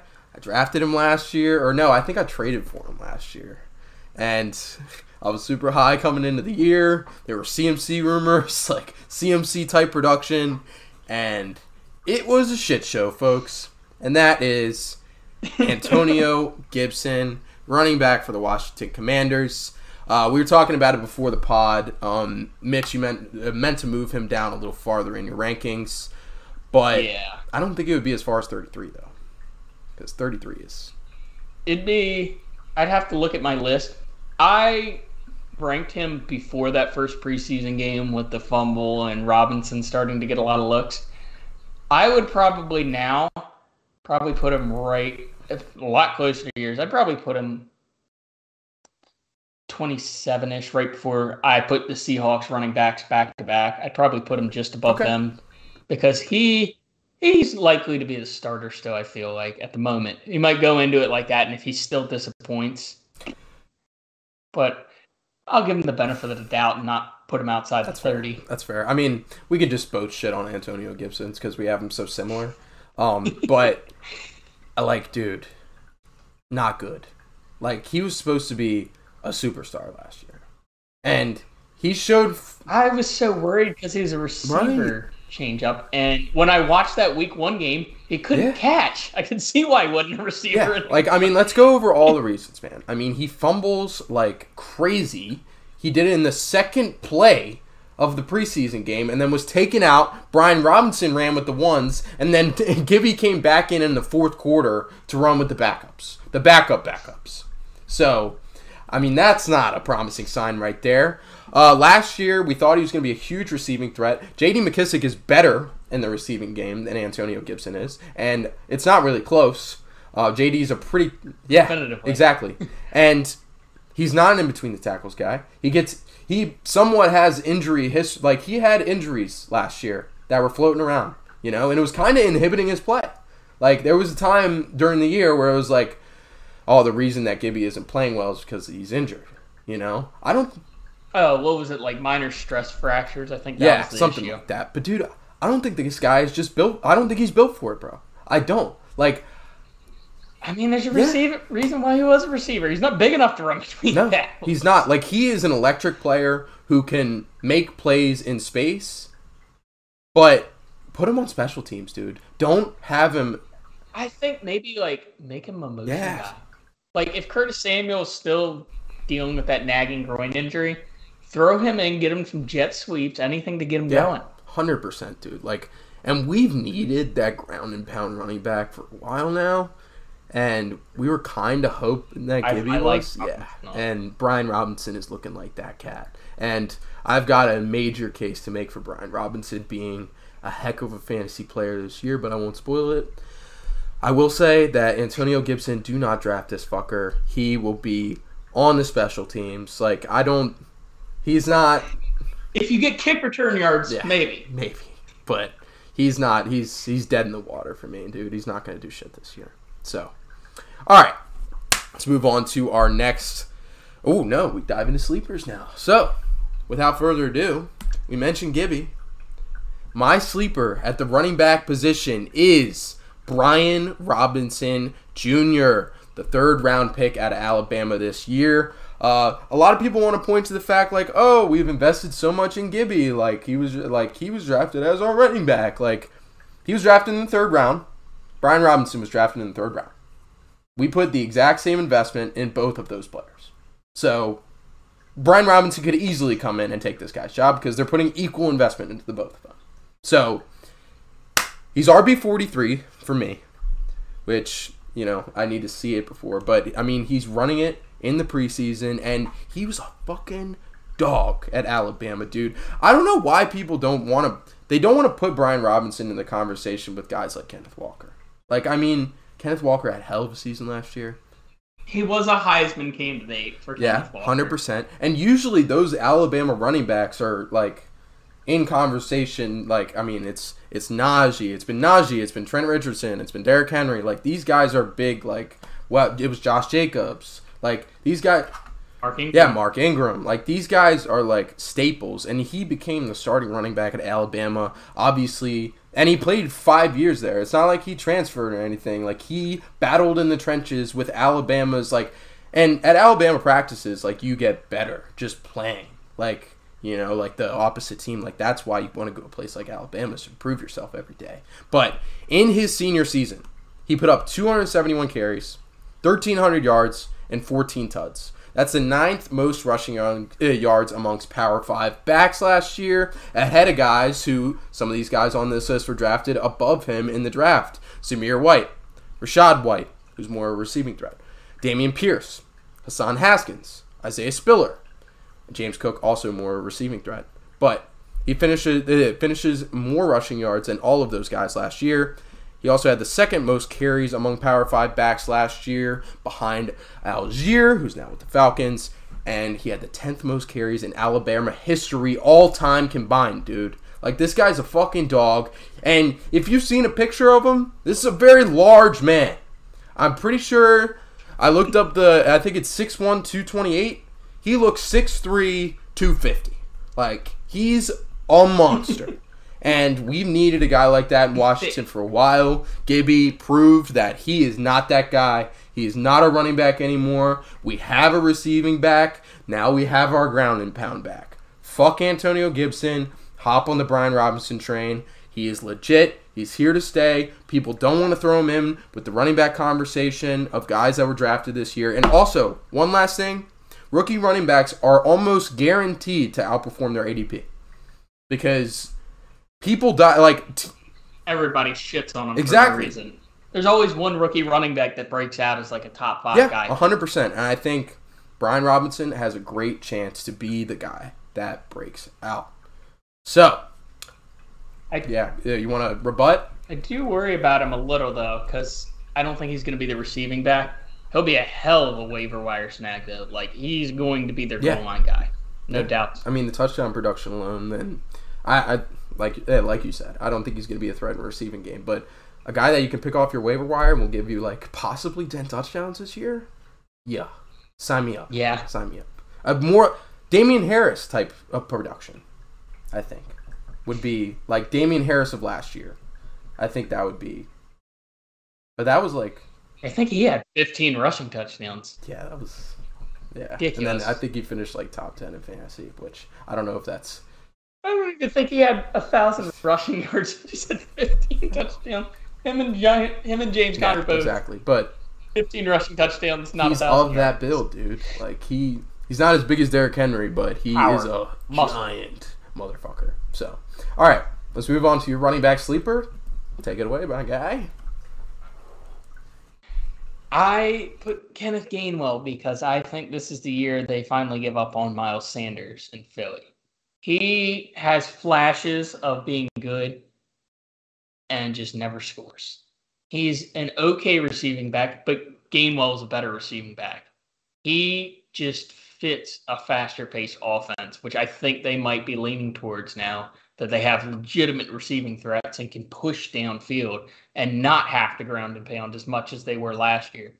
I'm optimistic for him over Sanders by a lot, and I think it's only a matter of time because I'm pretty sure on draft night for our fantasy draft, he said, I'm pretty sure Sanders was taking reps with the third team, the Caden, when he took Sanders. I just think he's due to take over for them. I can't hear you there, Kane.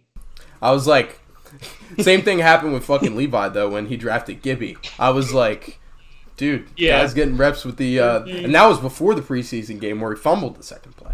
He was getting reps with the third team before that. Jesus. The other guy I did like, too, was Pierre Strong coming out of New England just because they are monster. I'm higher on Gainwell because I think he can be the true one, and Strong's more of like a deep league option if they have a bunch of injuries. His path to being the one is a lot murkier than Gainwell's, and Gainwell can end up being like a guy who can get you like 4 catches a game and at least 20 yards receiving on top of whatever he did rushing. I think he can be a nice little addition if you're in need of a running back too. Sweet.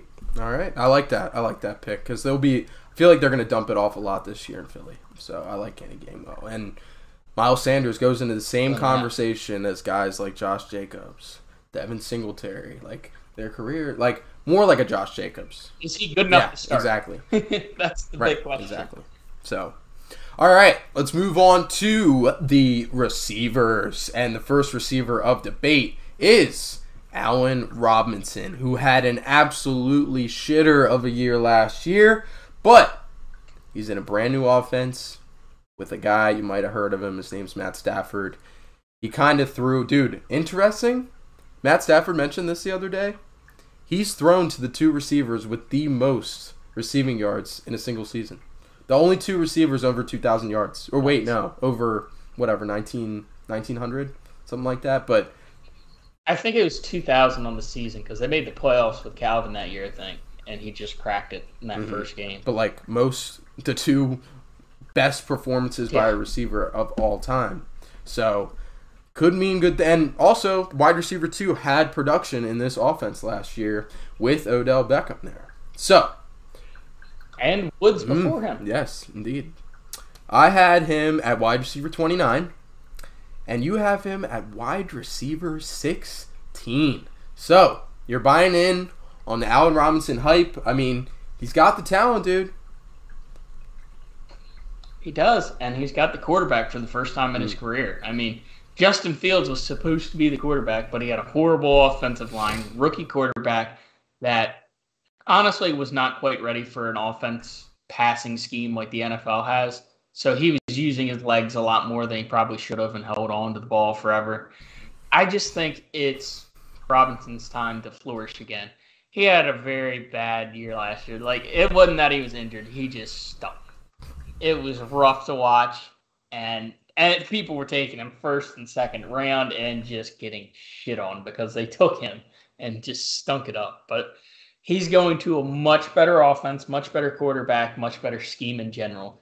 And it is, like you said, you pretty much put the icing on the cake for me. The wide receiver 2 role is very, very good in LA for the Rams. Because Woods, I believe, was a top 10 receiver before he went down. And then Odell walked in barely knowing the playbook and was spotty, but he had pretty good games mixed in there. And then in the playoffs, he was a lot better, obviously. Yeah.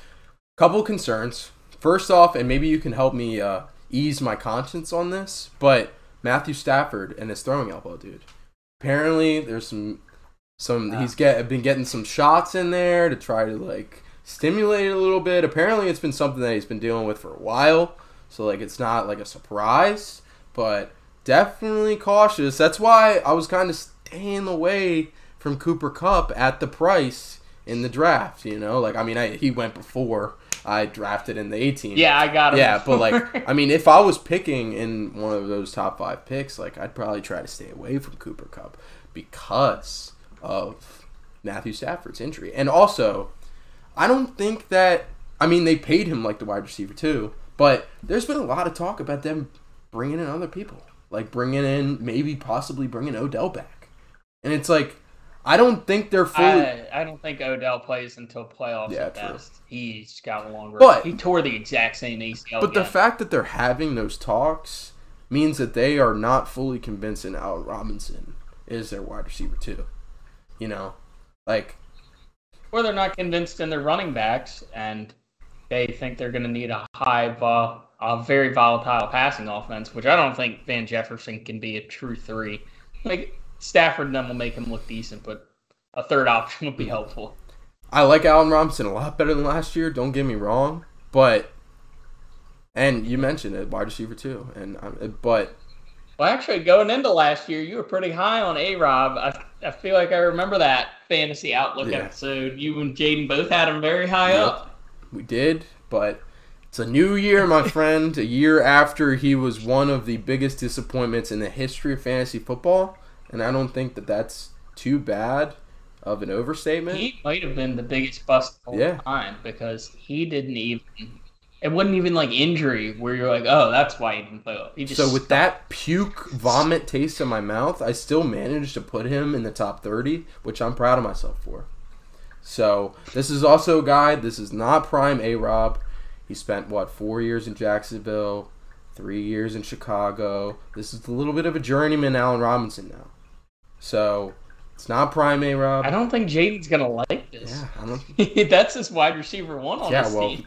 That dude was going in on the running backs. Jesus. But, all right. which is complete opposite of what he had. I know. Hilarious. He was supposed to be doing the 0 RB strategy and then fucking played us.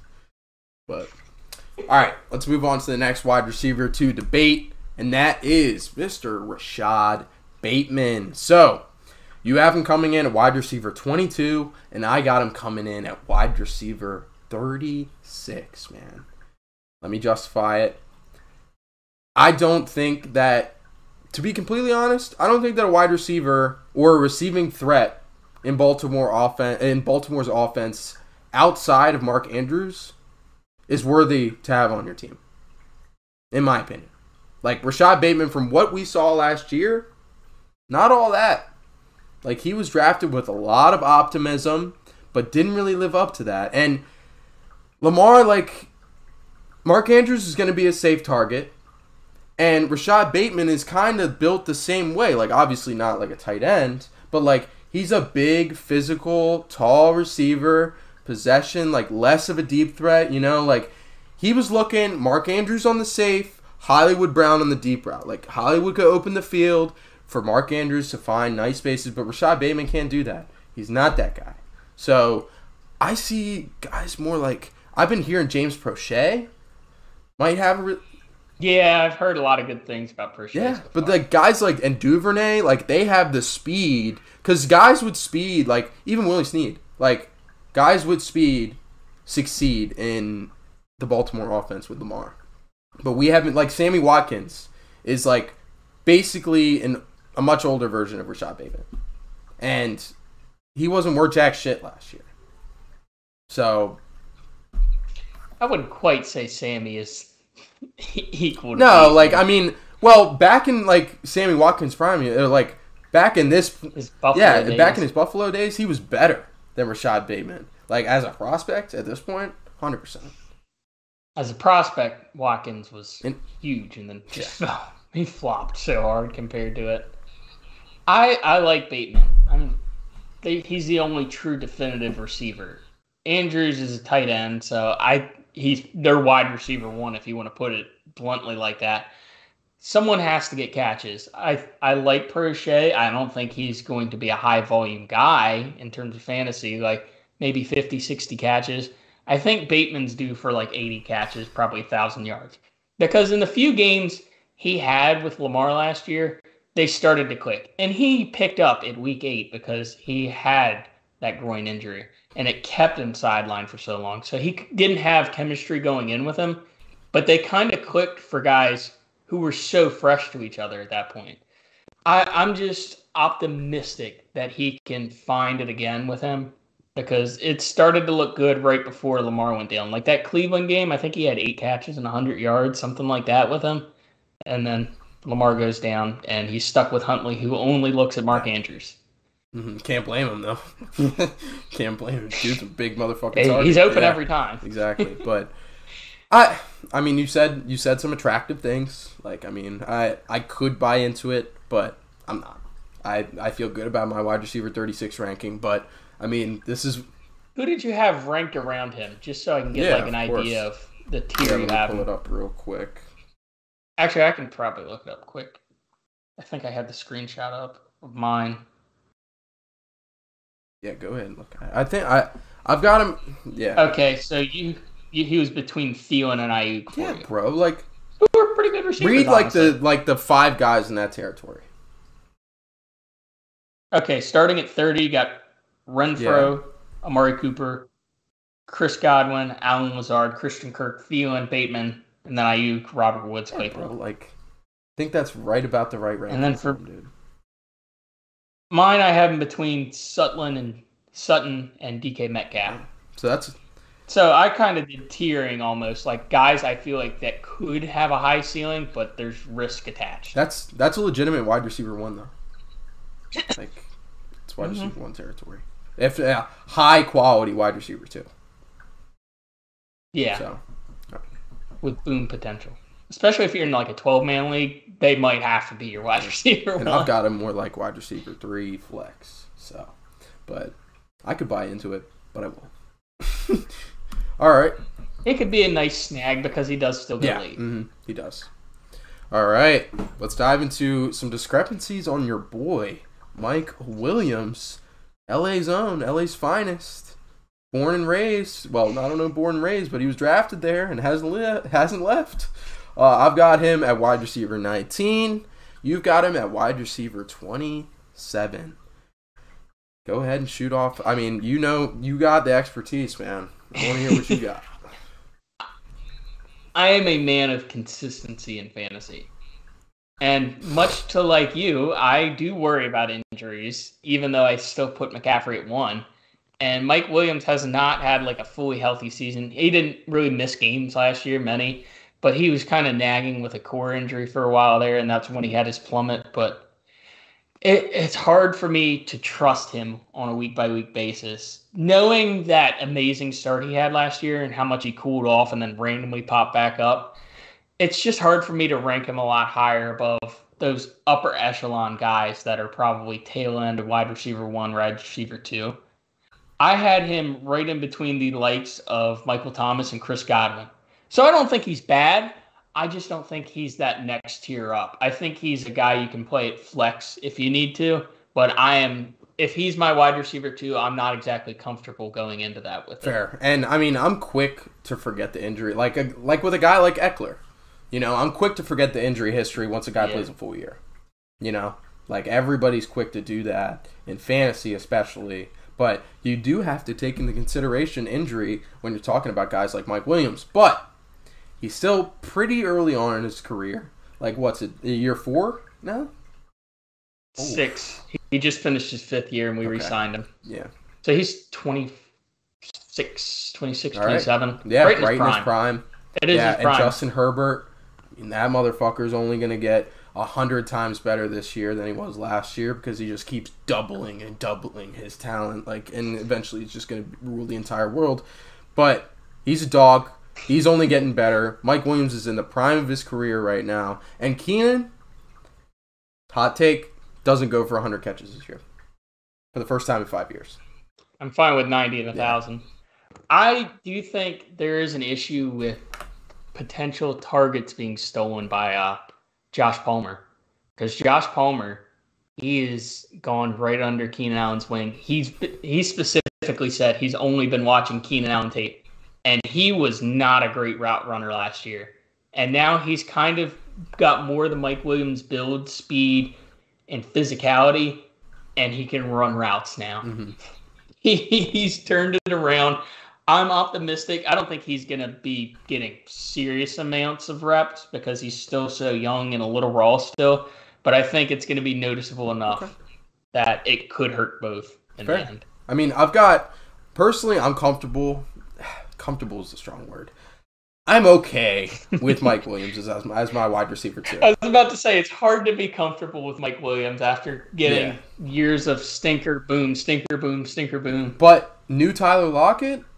Better than Tyler Lockett? I mean, dude, I'm happy if we're taking this into the consideration of, like, if we're thinking about a Tyler Lockett type of guy, like, dude, I'm drafting Mike Williams, and I'm happy with that. Like, I know, if you go into it knowing that, like, okay, this guy's going to be very streaky, but he's going to fucking drop, like, 40, 50 some games. You are going to have the boom weeks. And they're going to be the biggest booms in fantasy football, just like they were last year.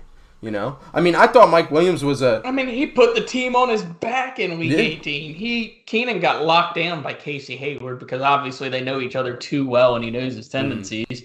And then Mike he was playing shit corners and just dominated. I think Keenan's going to be locked up a little bit more this year than he has in the past. So that's going to open up some opportunities for guys like Mike Williams and Josh Palmer. I'm a huge Josh Palmer guy too. I've heard a lot of good things about him. What college did he go to again? Tennessee?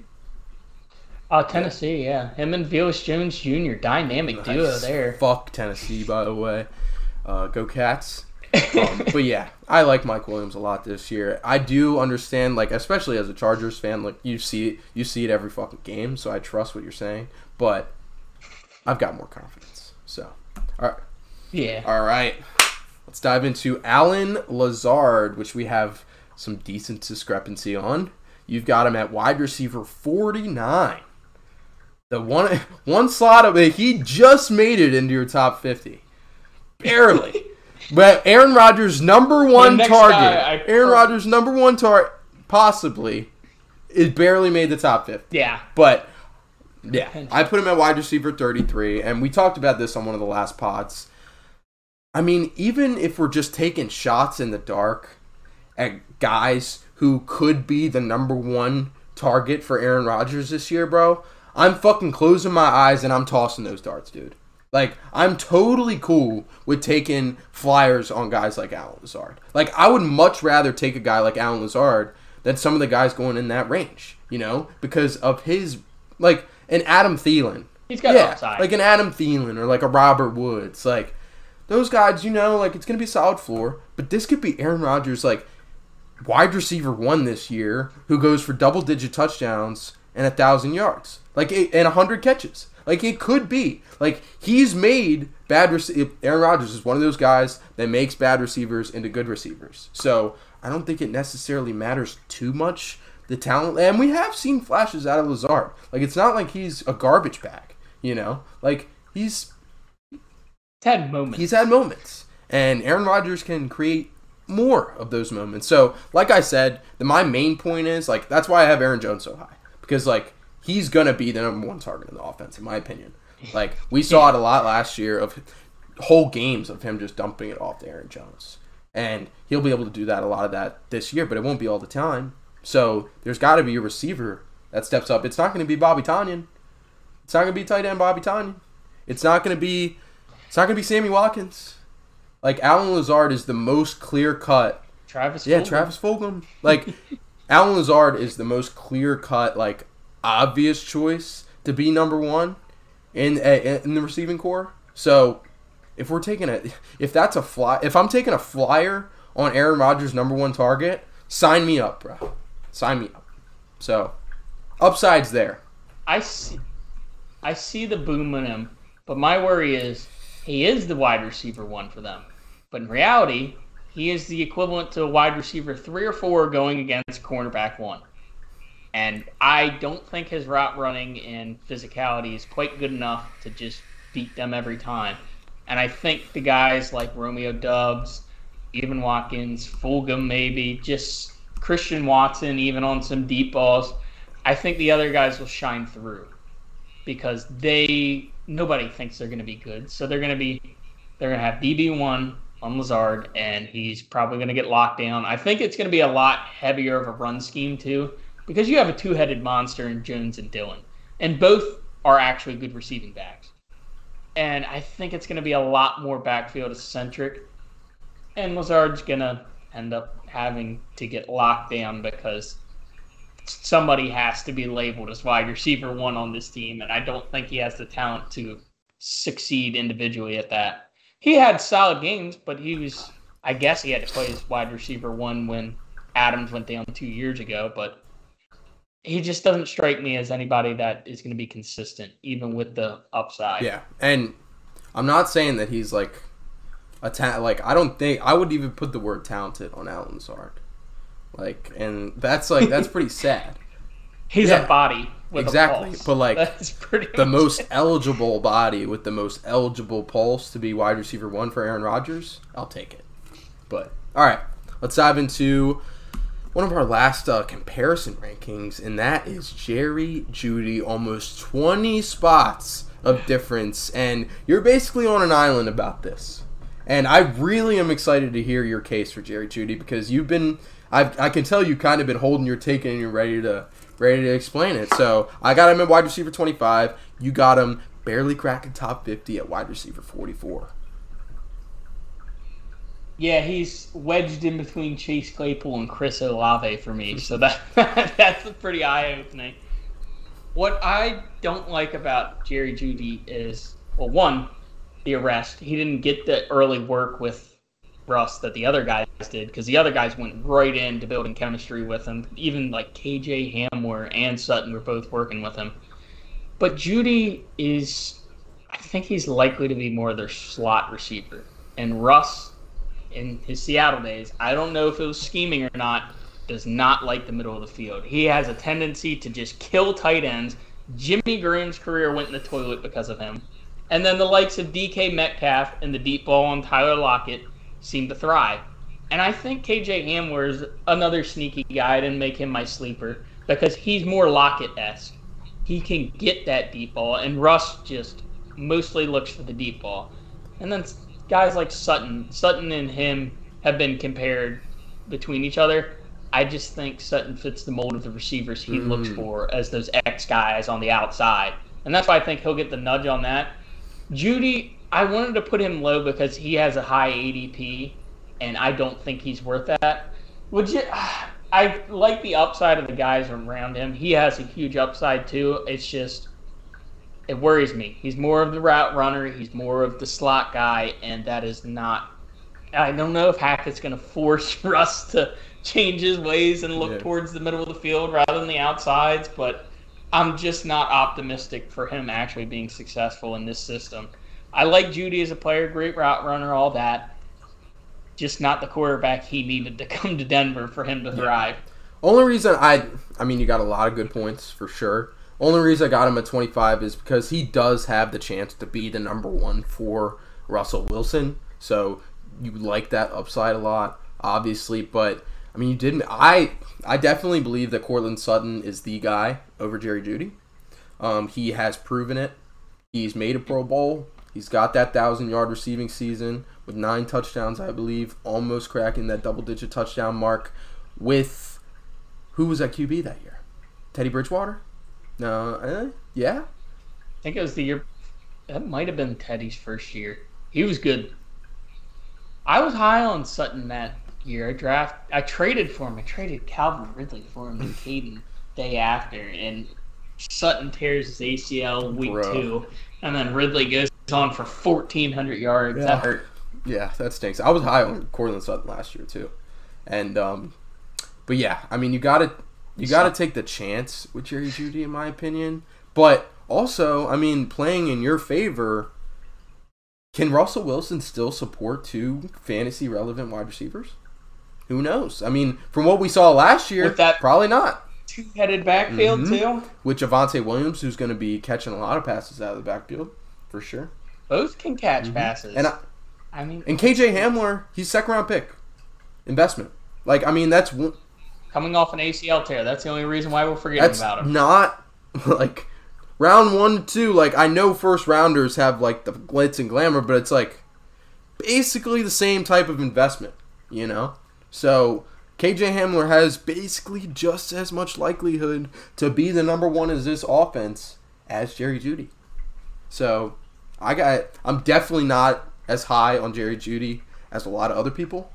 But 44, that's way higher than me. Yeah, a little higher than you. But hey, man, I rock with the mindset. All right. I had to have one eye. Yeah, for sure, especially based on ADP. You know, like my Steelers defense. Yeah, that's eye popping for sure.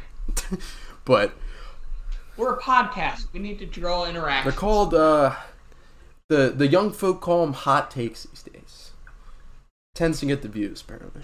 But all right, let's dive into some of our sleeper candidates at the wide receiver position.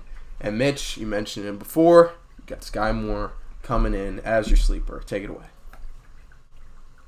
This is my guy this year. Someone has to replace Tyreek Hill, and he's not Tyreek Hill. But I think he is better than Mecole Hardman and the other options they have.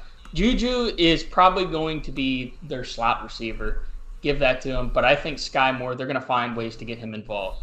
I've loved what I've seen from camp in him. He's got pretty much everything in his route tree. He can run every route, does it smoothly. He's athletic. He's been taking jet sweeps and stuff like that. They're going to find ways to get this man involved, and he has shown out so far. I think he could easily end up being wide receiver 1 for this team this year. I mean, Kelsey's probably going to have the most targets, catches, and all of that, but in terms of true receivers, I think Moore is going to be ahead of the others. Yeah, big year ahead possibly for Sky Moore. I mean, who else is there? I have more faith in Sky Moore than MBS for sure.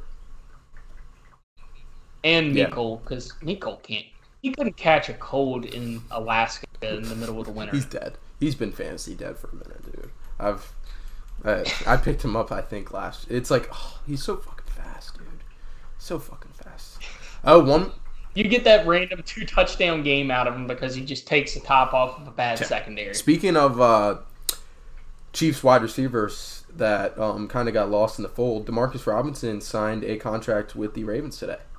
So, what does that tell? Another viable option. Yeah, and also kind of tells you maybe they weren't so confident about what they were seeing out of Rashad Bateman. Who knows?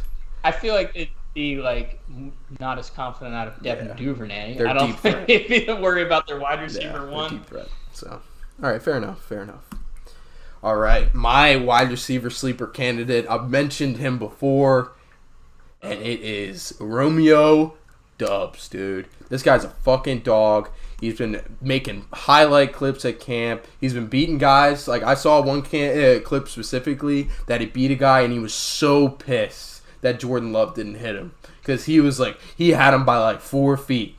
And then he gets to the end of his route, he's like jumping up and down, like shaking his hands. He's like, bro, I'm open. And I'm sure a guy like Aaron Rodgers loves to see shit like that. Like, he's pissed. Like, I want the ball because I'm fucking open. And it seems like with Aaron Rodgers, the way he's complaining about his receivers right now, not a lot of those guys are open.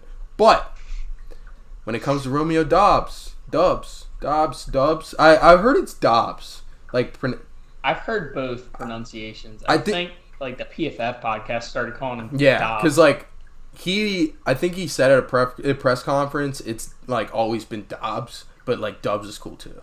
Like, I mean, people have called me Dubs like in a college. He's just by it. So, but yeah, I mean, this guy's a fucking dog.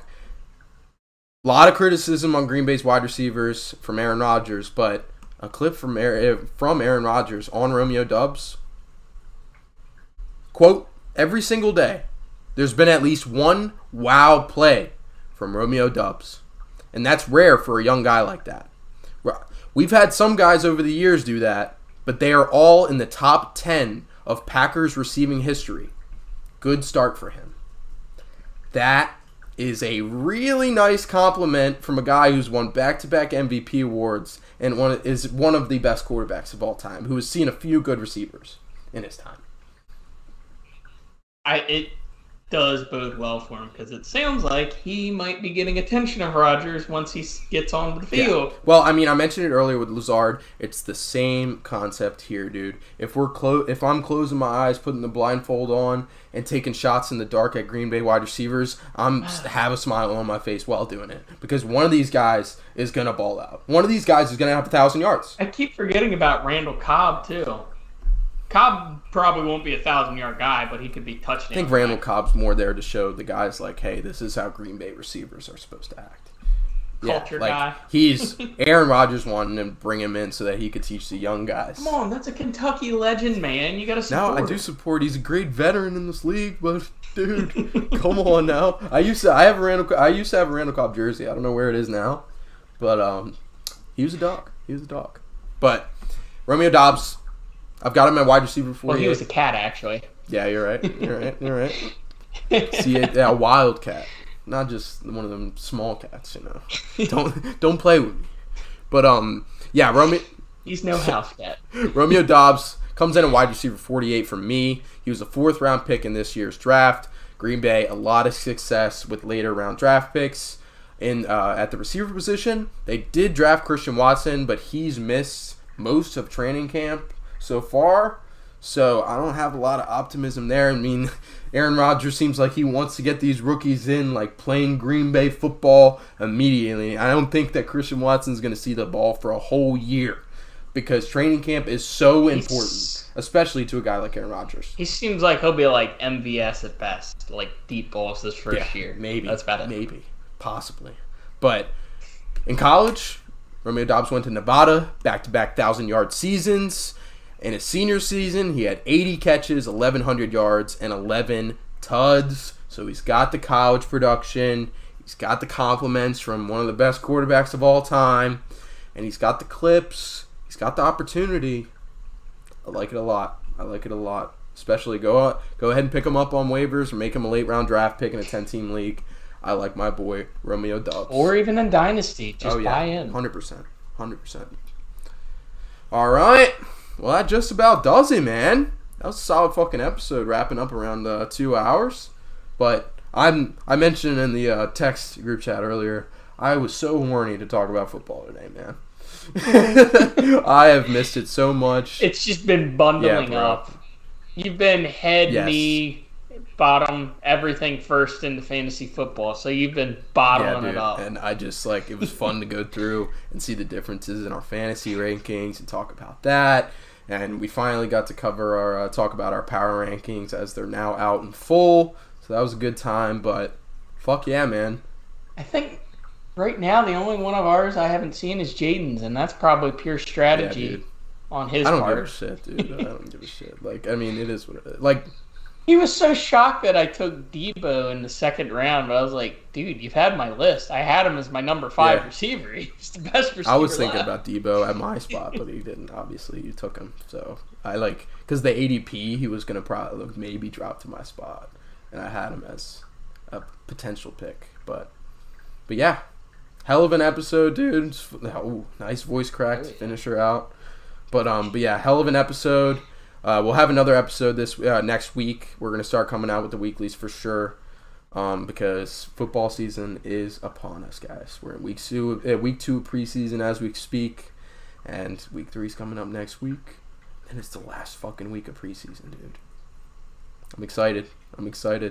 Big time. But big time. That's been it for the boys at the Blitz. For Mitchell McDonald and Kane Schwartz, we'll catch you next week, man. Appreciate it. Catch you later.